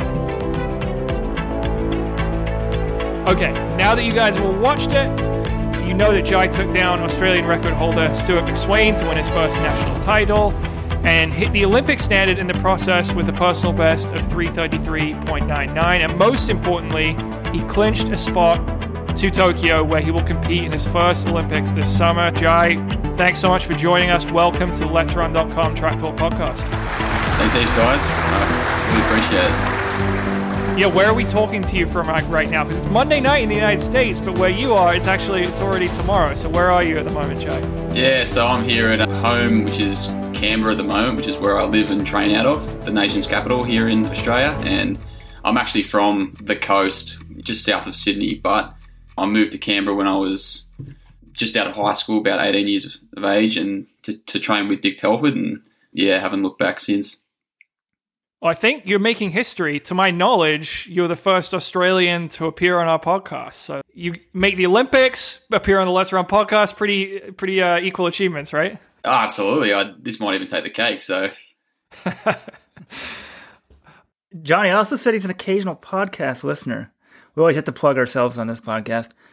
And I didn't realize you're undefeated this year. You keep that streak going, it's going to end pretty well for you. Yeah, well, for the moment, I guess. I'm planning to head over to Europe, so I think that'll come to an abrupt halt. But relatively, I got third in the 3K back in November. But since then, over sort of 1,500 and the mile, it's been pretty good so far. So what do you do? Are you still training right now? Are you taking any time off? Because we've got still 4 months until the Olympics. Yeah, so at the moment, still training, but I kind of had a bit of a down week after our nationals. Nothing crazy, just more keeping it going, just some jogging. But been back to it since Saturday. We sort of got back to sessions, and I think that's going to be the plan. I mean, like you said, there's still a long time, but in saying that, still don't want to get too blasé about it and stop what we're doing. But yeah, like you said, a long time to go, and hopefully can sort of peak at the right time come late July, early August. Mm-hmm. So I think we have to start with the race because as I said in the intro, I watched this race. I was just like, wow, that was amazing. It's very rare you see that sort of race in a championship setting with it going so fast with someone like Stewie taking it from the gun. So I'm curious, like, what were you thinking going in, and did you have any idea that McSwain was going to take it out as hard as he did? Yeah, so coming into the race, I mean, I was probably, I don't know, for me, I was probably about 95% sure that's how it was going to play out, just given McSwain, how good he is. He's got, 3 seconds or more on the rest of the field, and he's just such a quality athlete, and that's sort of the race that suits him best if he just goes out from the gun. And when I watched his heat, it looked like he was just kind of practicing that. He sort of got out pretty hard. In his heat, he went through in 154, I think, and just coasted it in the first 8, so which is just pretty unbelievable. That was I was pretty sure, but you're never certain in these types of races. So that was always kind of the plan. But I really thought that one of his teammates at least, or maybe two, might have went with, or at least tried to hold on. So I was thinking originally maybe sitting about third and just hold back a bit and see what we have left. But 120 meters, 150 meters in, I just saw he opened up a slight gap just very quickly, and it was just a quick decision. I thought, well, I'm here, it's a national final, might as well get on it, which was Coach Dick Telford's instructions, and he just said, like, you can beat these guys, like, you got to just give yourself the chance. So I was obviously very unsure, but I thought, well, got to have a go, and I was just lucky that everything went the way it did. Like, I was just very fortunate with it all. Like, there was a bit of, I guess, wind around, and it wasn't windy as such, but it was a bit of breeze, which would have made front running tough. And Stewie obviously copped all that, and just being tucked in behind, I was just able to sort of get a nice sit for 1,400 meters, and that was the rest. But when you get races like that, it doesn't get much more perfect for me. Yeah, I'm curious if he hadn't done that, you entered the race, you needed the Olympic standard of 3:35. So were you thinking, I'm going to take this out, I'm going to try to hit the standard, or were you just thinking, I'm just going to race for the win and I'll try to get the standard later? Yeah, I was definitely more leaning to just trying to run it and get the win. And that's the thing, like, everything's just changed so much, because my original plan was this: they're putting a couple of races on in Queensland up north for us in sort of throughout, I think, late May to June. And my plan was to originally target those and try and hit a qualifier here in Australia before then.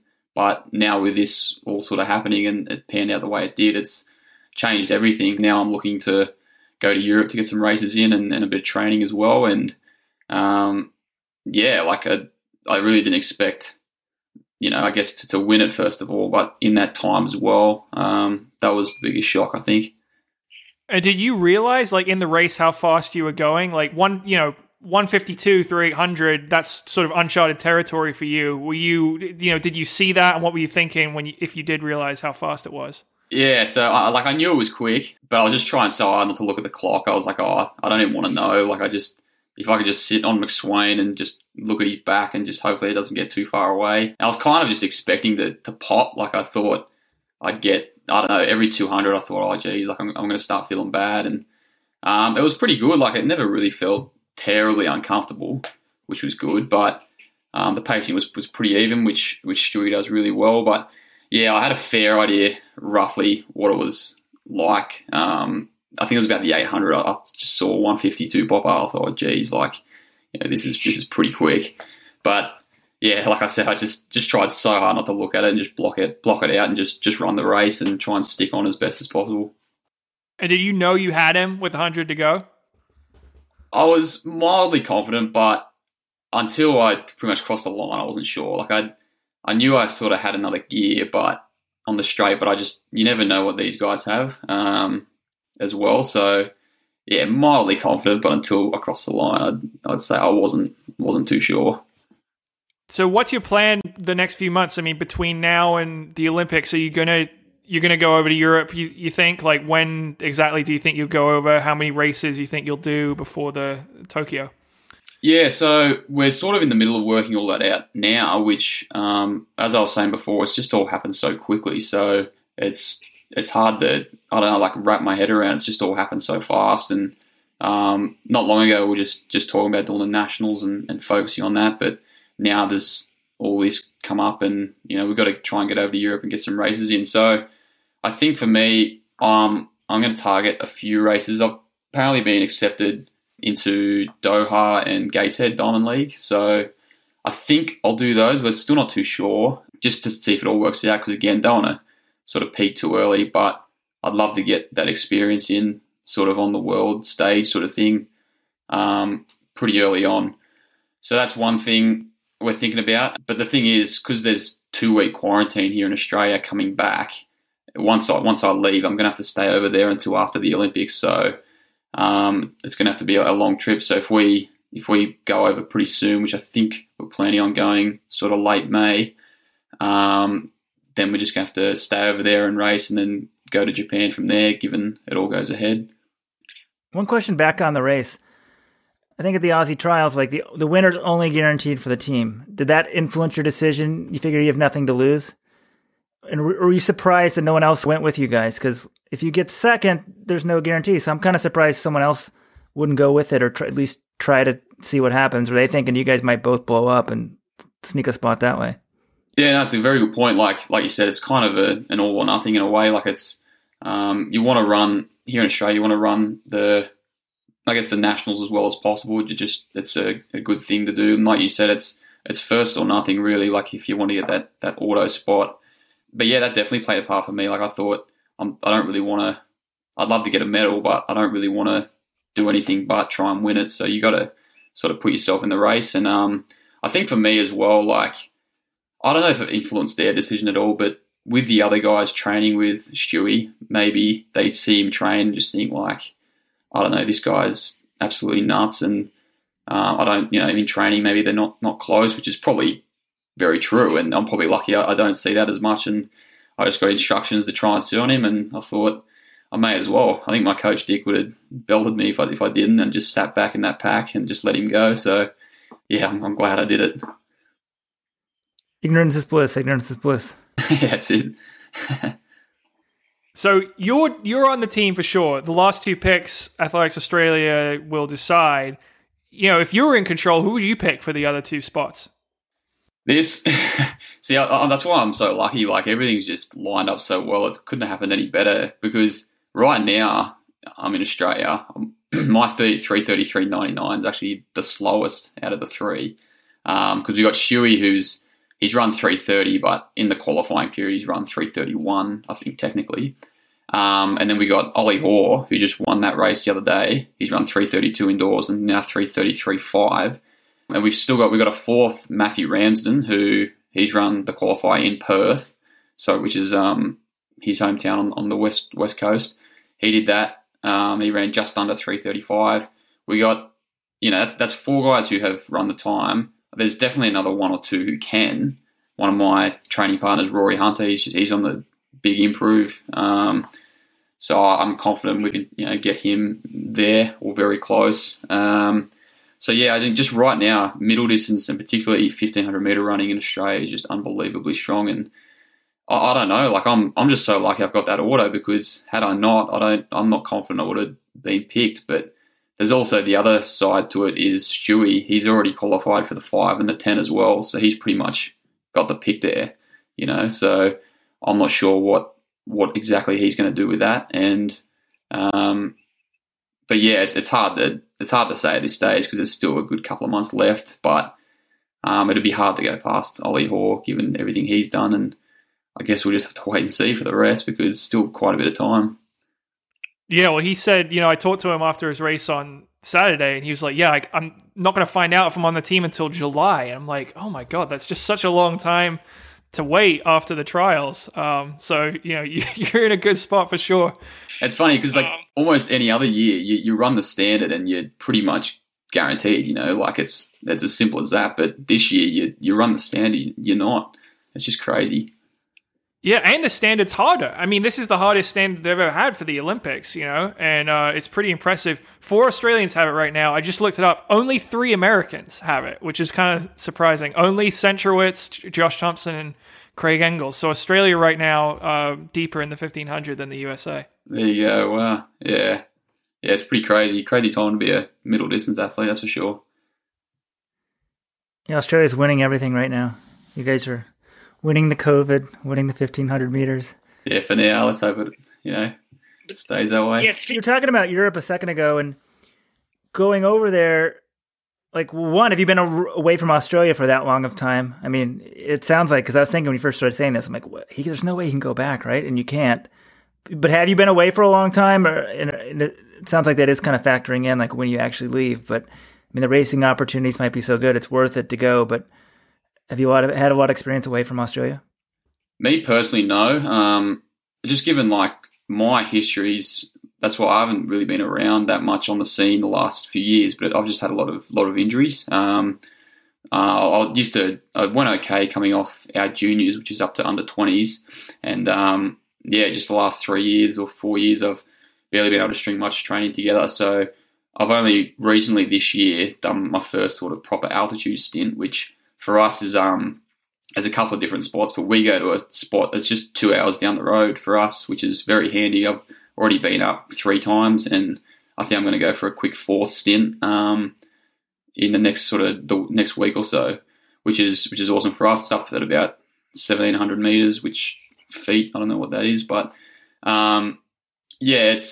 it's pretty good. I haven't had much time away from Canberra, but definitely not Australia. So it'll be interesting for me. But fortunately, I have a few of the guys over there, like my training partner Rory and Dick, and also the winner of the steeplechase, James Niparis, who's also in our squad. So yeah, it's going to be an experience, that's for sure. Like you said, you have to pretty much stay over there unless you want to spend 2 weeks in a hotel coming back, which you just can't afford to do given how close it is. So that does make it difficult, but there's also the added risk as well, because I don't know how well Europe's going at the moment with COVID, but there's always a risk of, putting yourself in that environment and, being around that sort of, I guess, that environment really. We're going to have to be very careful, and it's just going to be the same come, I guess, all the way up to Tokyo. And I did read that apparently if you can track COVID within 2 weeks of heading to Japan, then you kicked off the team. So it's pretty, pretty brutal, but you just got to be so careful. So I'm curious, watching the race, you were racing in a singlet that just had your coach's name on it, Telford. Do you have a pro contract right now? How are those negotiations going? What's your status? Yeah, I heard there was some rumours, but no contract as of yet. I've obviously been approached by a couple of people, but nothing just yet. So I don't know what I'll do there. It's obviously a very big decision, and we'll see what happens with that. But right now, we just got a mate of ours about a year or two ago who just made up some singlets for us, just to say Telford, and handed a few of them out. That's pretty much it. So, were you getting any interest going into the trials, or is this sort of, and has the interest exploded since then, or what's it been like? Yeah, I got a little bit before, with a couple of races. I had 2 races in Melbourne within a week, and particularly after the second one, had a little bit after that, but still not heaps. But even since nationals, I've only really had 1 or 2 sort of offers, so it hasn't really exploded as such. I've been hit with some slightly better offers, but still nothing, I guess, unbelievable. So it's hard because as a middle distance runner, you really want to try and be, or at least I really would like to be with Nike. I just love their spikes and I train in their shoes all the time. Just great. But in this sort of sport, you take what you can get. Well, it's a big decision though these days because some of the brands have super spikes and some of them don't. And that's something like, would you consider say some brand pays you more, but they're not going to let you race in the super spikes? Like, how would you make that decision? Yeah, well, it's a great point, isn't it? Like, it's just what you got to weigh up, I guess. It's, for me, obviously, ultimately, Nike is what I'd like to be with only because of the spikes and all their shoes at the moment. I think a lot of the other brands are playing catch up a bit and trying to, I guess, even the playing field there, which is hard because, like you said, it's such a big decision, and particularly in middle distance running, like a second or two, it makes a huge difference. And if that's going to be the difference in footwear, then you obviously got to do what's best. So, and that could be, even if it is a lower offer, that could still be the better offer when it comes to bonuses, prize money, whatever, and everything else between. So, yeah, it's a huge decision, and I really don't know what I'm going to do, but I guess you just sort of wait and see what happens from here. And hopefully for me, I can just keep running better and run quicker, and then hopefully it sorts itself out. You're in a great position now. That's all I know. Yeah. Any Nike executives don't think you're getting him cheap. He wasn't saying that. He's in the driver's seat now. He's the hottest thing in track and field. Jai, you need to hold out. Hold out. There's no point to sign before the Olympics unless they're going to pay you big bucks. Yeah, no, like someone did give me some very good advice. She said, don't jump on the first thing you get. So yeah, you just got to, I guess, if I hold out and hopefully wait for better things, and we'll see what happens. Adidas has got a super spike coming out. Adidas, get on this quickly. Adidas, yeah. I just increased your value about 20%. Yeah. Well then, you're forgetting there are some brands now that just let their athletes race in Nike spikes, and you just have to black them out. Yeah. Ollie Hoare, on. It's incredible, isn't it? Like, it's very interesting. Like, I don't know. It's hard to sort of work out what's what's right with that, because it's so many people are doing it now. It's like, but I guess everyone runs in the Dragonflies or the Zoom Victories, or not everyone, but most. And I don't know. I just feel like it's just sort of what you got to wear. But the thing I like the most for me is just how well I pull up. Like back in the day, I'd be sore for a week. My calves would just be wrecked. But now with the new spikes and the foam, I feel great, and I can pull up well, and as well you can race finals or semi-finals 2 days later and feel good. So it's just a huge turnaround.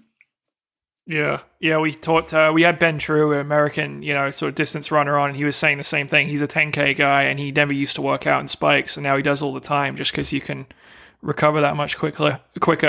So I'm curious, you don't have a pro contract. What are you doing? Do you do anything outside of running? I read that you were studying sport and exercise science at the University of Canberra. Are you finished with that degree? Are you still doing that? And do you have like a side job or anything like that? Yeah, so I've been studying that for the last few years. I'm pretty much done. I'm on my last subject now, which is obviously I'm doing it a bit slower, but just have one subject left over this semester, which I'm just tackling now. I don't know if I'll do anything else. I might, but it's good to have the option there. But yeah, apart from that, I have been doing a little bit of work, just casual work in retail, nothing fancy, but enough to, I guess, pay the bills and keep on top of things. But yeah, other than that, it's just pretty much training and studying and, a bit of work, keeping busy. It's pretty standard life, I guess, but it's been good the last 6 months. Like I've really sort of cut down on the work and actually been able to train like a proper athlete, which has seemed to pay dividends the last few months in particular. I want to rewind the clock back to February 2017. You run 3:41 at the age of 18, which is, terrific time for an 18-year-old. Who were you training with back then? How much and how seriously were you training? Like at that point? Yeah, so I was training seriously for a while. I did a lot of sports growing up and probably focused on track and field when I was, I don't know, maybe 15, 16, started to really focus on it, and sort of dropped the other sports and just did the one. And then I'd slowly sort of improve throughout high school, which was kind of, 15 to 18, just slowly sort of improved each year. And particularly towards the end of high school, which was around that 18 years old. And then I was with a coach, John Adderton, his name was, who he unfortunately passed away at the end of 2015. But from there, I made the move to Dick Telford here in Canberra, which is when I made the move to Canberra from where I was on the coast. And yeah, just haven't looked back since. Like, it's been really good being with Dick. And I think it was, like you said, I ran 3:41 when I was 18. That was the start of 2017, and things were going pretty well then. I was just in my last year of juniors. I think I ran a 4:02 mile, which just missed out on going sub 4, which would have been great, but wasn't to be. And then I think I won the under 20 nationals, and then I remember in the lead up to that race, that was the end of March 2017, and in the lead up to that race, I just had a sore Achilles, and I kind of just pushed through it. I knew I was a pretty good chance of running well at the nationals, and I sort of just trained through it. Didn't think much of it. Thought it was just some sort of Achilles tendinopathy or something, and raced both the heat and final of that, and then they sort of combined the juniors and nationals with the seniors. So I ran the Opens 1500 just after, a few days later, and I ran the heat of that, just scraped into the final on time, didn't run overly well. And after that race, I just couldn't walk and really hurt my Achilles bad. And 7 months down the track, I'm just getting treated for Achilles tendinopathy. Didn't seem to go away for some reason, just never got it scanned. I don't know why.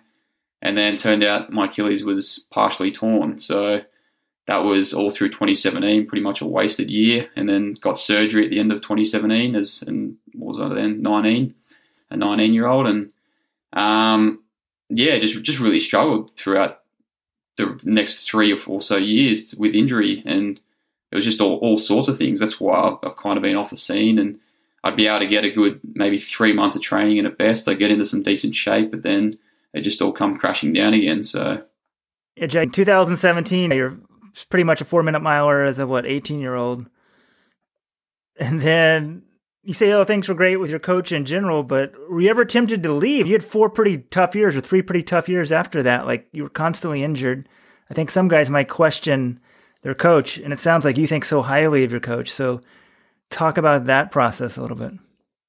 I knew it wasn't my coach's fault. Like, I was not long with him when I had that sort of major injury to start with. I'd only been with him for a few months, and I wasn't doing anything, ridiculously different to what I'd done in the past, which had seemed to work. But when I got the Achilles injury, and the worst part was I went sort of in circles for 7 months before I got surgery, which just wasted, I guess, a good portion of the year.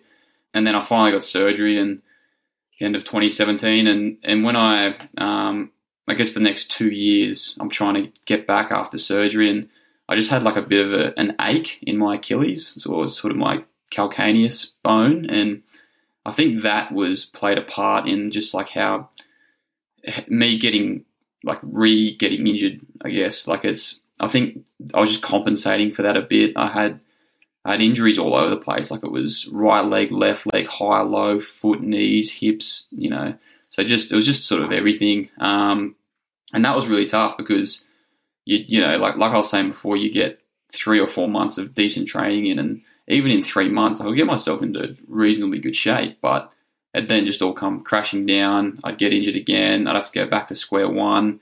I'd always be cross-training, which I think is really good to keep things going. But it's just been, it was pretty brutal. It was a brutal few years, and you sort of ask the question, do I bother keep doing this? Is it worth it? My body's just not letting me do it.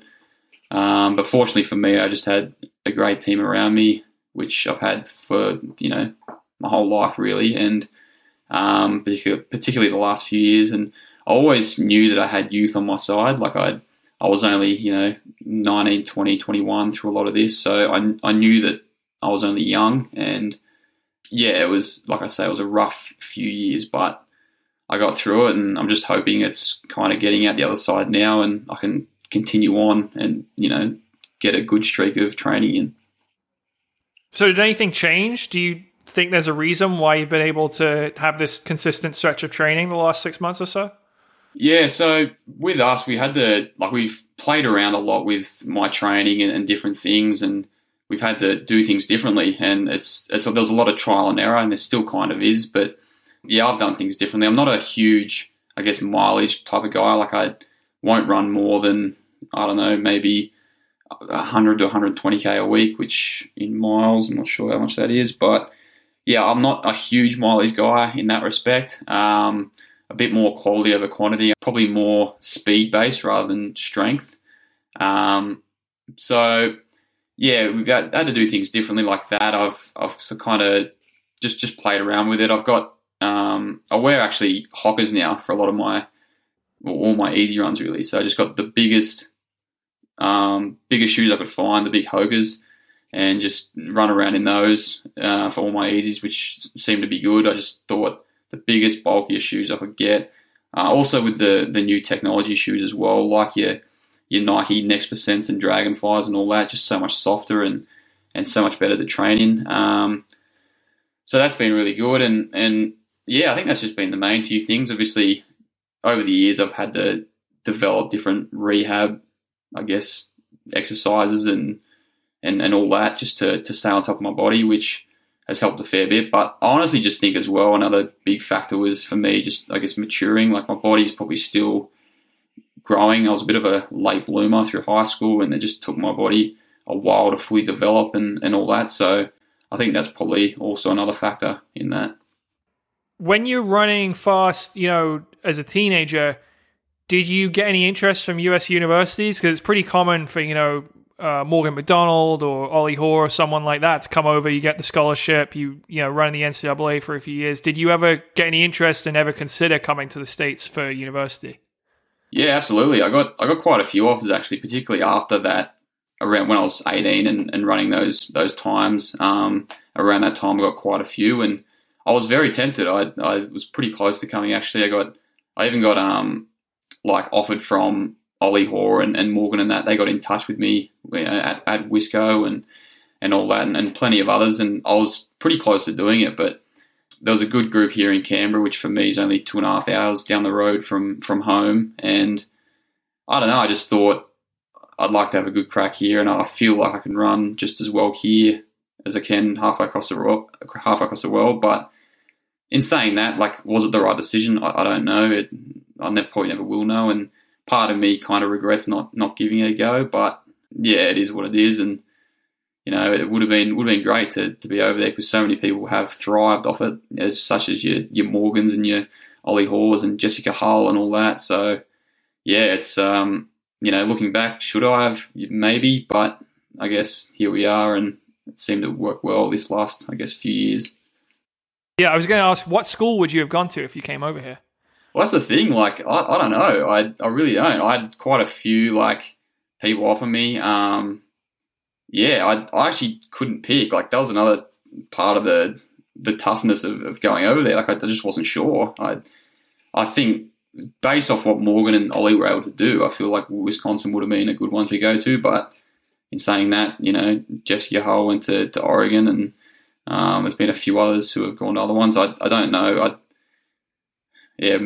Possibly Wisconsin, I guess, but there's a lot of options, so very tough decision. In Australia, is college paid for by the state, or how does that work? Or you still have to pay to go to college there, or that didn't factor in? Yeah, we just go to university, obviously, which is, for me, I just live in an apartment outside, and we just go to uni from here, which it's not too bad. We don't really have the setup that you guys have, which would have been great, I think. And that was another thing. I kind of regret. There's just not. You don't have the track teams and the systems in place like over there in the US. So it makes it a lot tougher. The funding is just not here as well. And a lot of those things made it very tempting to go overseas, which is why I think a lot of people do.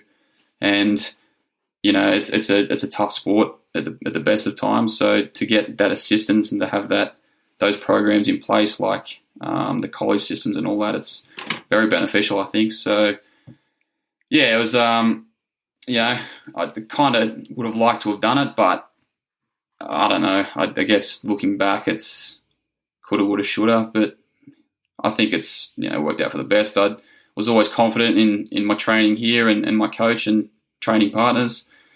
So that's all I can really ask for. I was watching some video after your championships, and I think I saw your coach in a green Oregon hat. I think your dad had on an Olympic Eugene Tracktown USA hat. Good eye, yeah. Has your dad been to Eugene, or he just has the hat? Or we're actually very good family friends with the Hulls, so Jessica Hull and whatnot. So we're actually from about hometowns, are about 10 minutes away from each other here in Australia. So they catch up a fair bit, and yeah, her dad brought the Tracktown hat back from my dad, and so he wears that all the time. He loves it, and he really wants to get over there actually. As do we. And yeah, Coach Dick got his, I think, sent to him. He's got a couple of Oregon hats actually, but he loves it. He, wears it all the time. Wait, World Championships 2022. Just get your spot on the team. You'll be right over in Eugene.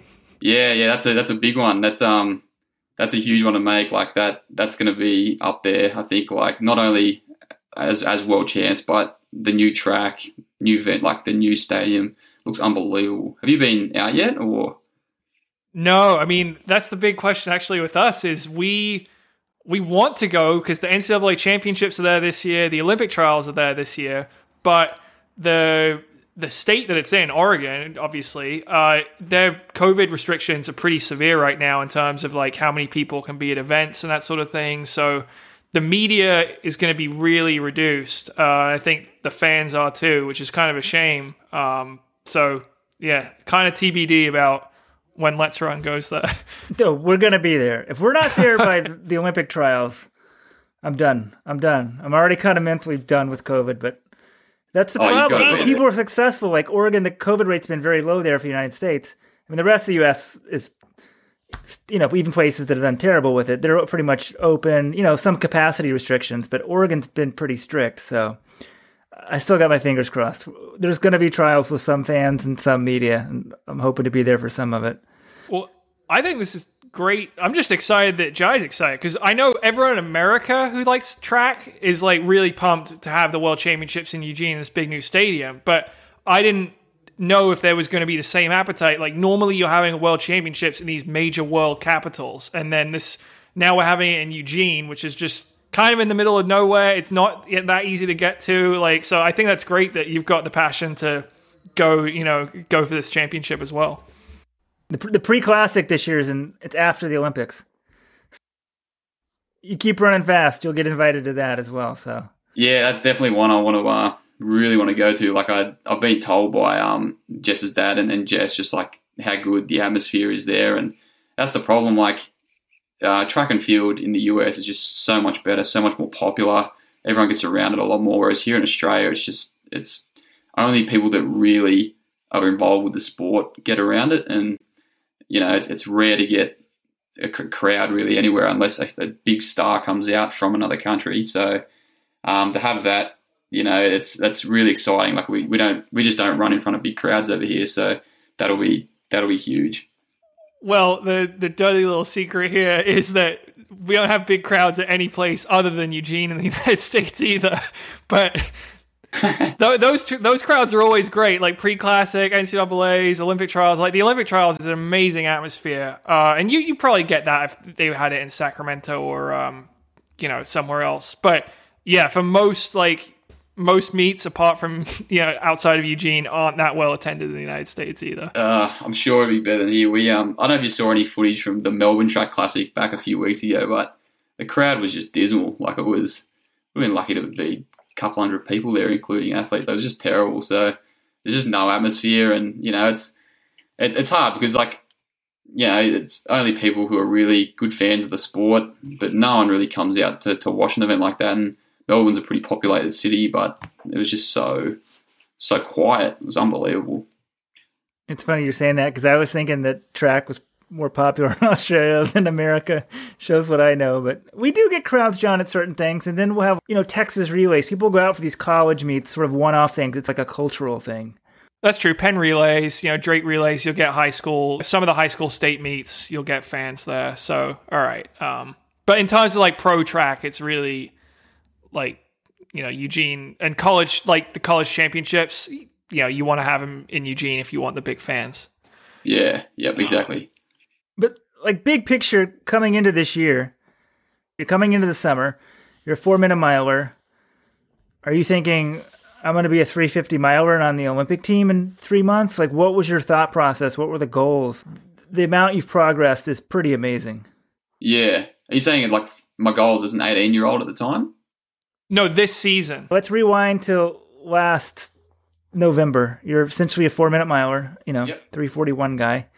And now you're a 333 guy, which is a 349 miler. So are you thinking like, I'm going to be a sub 350 guy on the Olympic team? I mean, it's pretty much rags to riches. Like what was the goals? What were you thinking? What was your coach telling you?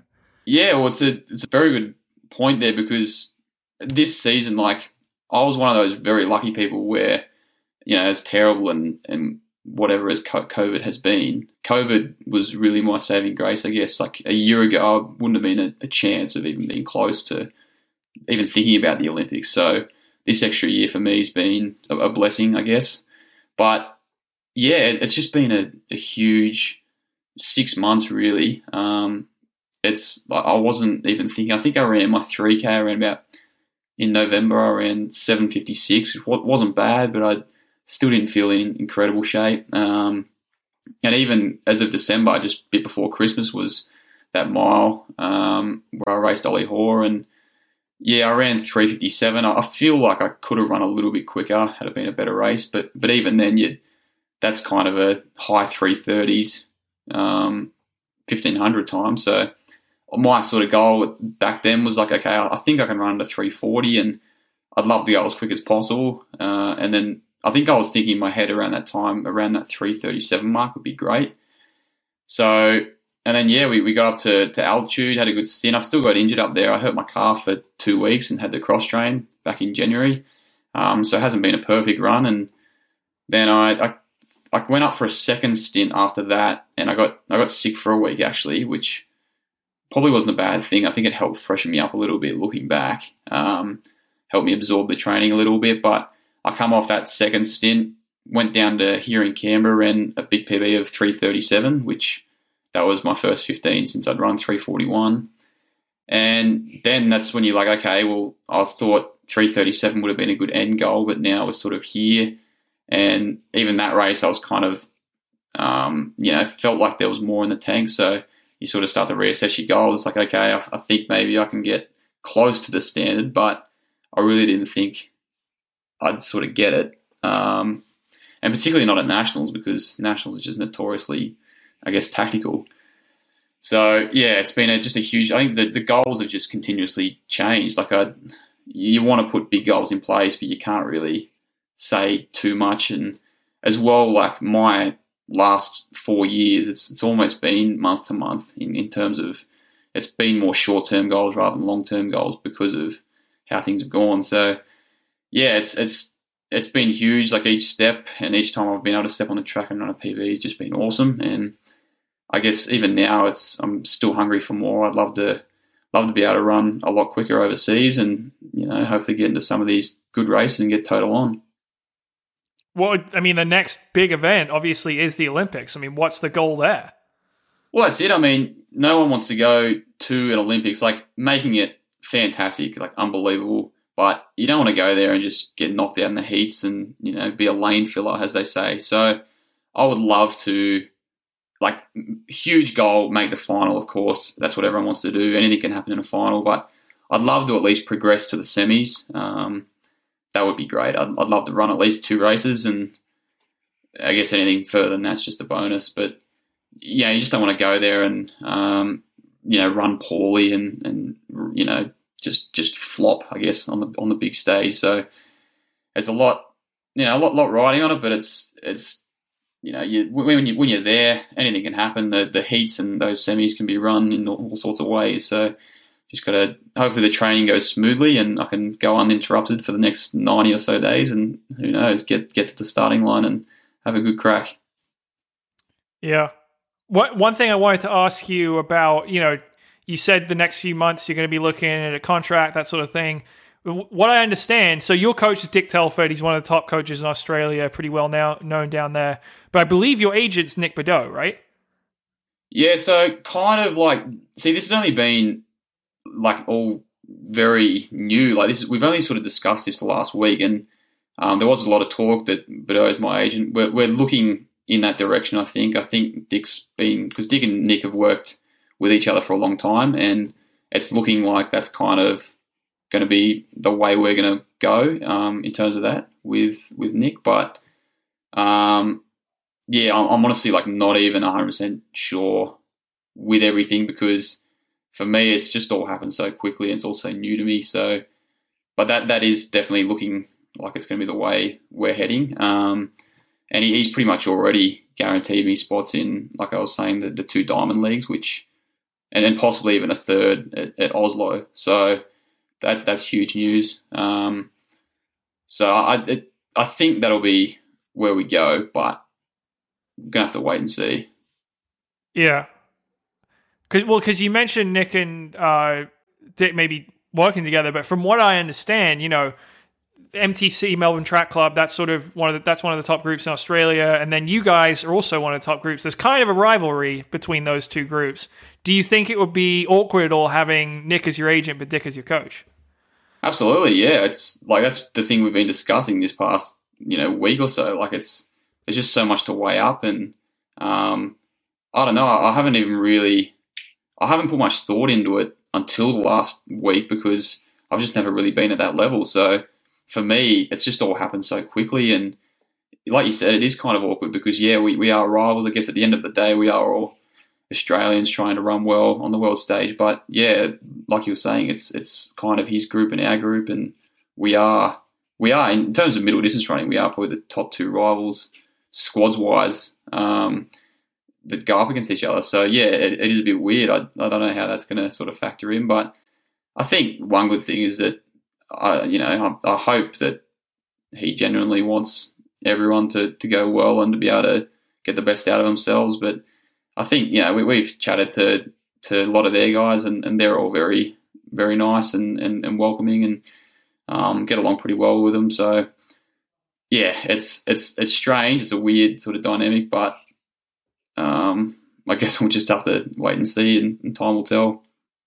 It would be a little bit weird, but if he's your agent, he gets a cut of what you make, so he wants you to do well. So I think that'll align some of the incentives, and you would think so. Just keep running fast. Yeah, that's it. I mean, I hope now, with that time, hopefully thereabouts to get into meets anyway on performance alone. I think if you're kind of that 335, 336 bracket, you really need the agents to sort of help you in a lot more. Whereas I think if you run quick enough, you should be it should be easier to get into some of these meets. So I just hope I can go over there and run well, and hopefully run even quicker, and solidify my spot on some of these, in some of these meets, and especially the Diamond League circuit. I've just sat from home and watched that.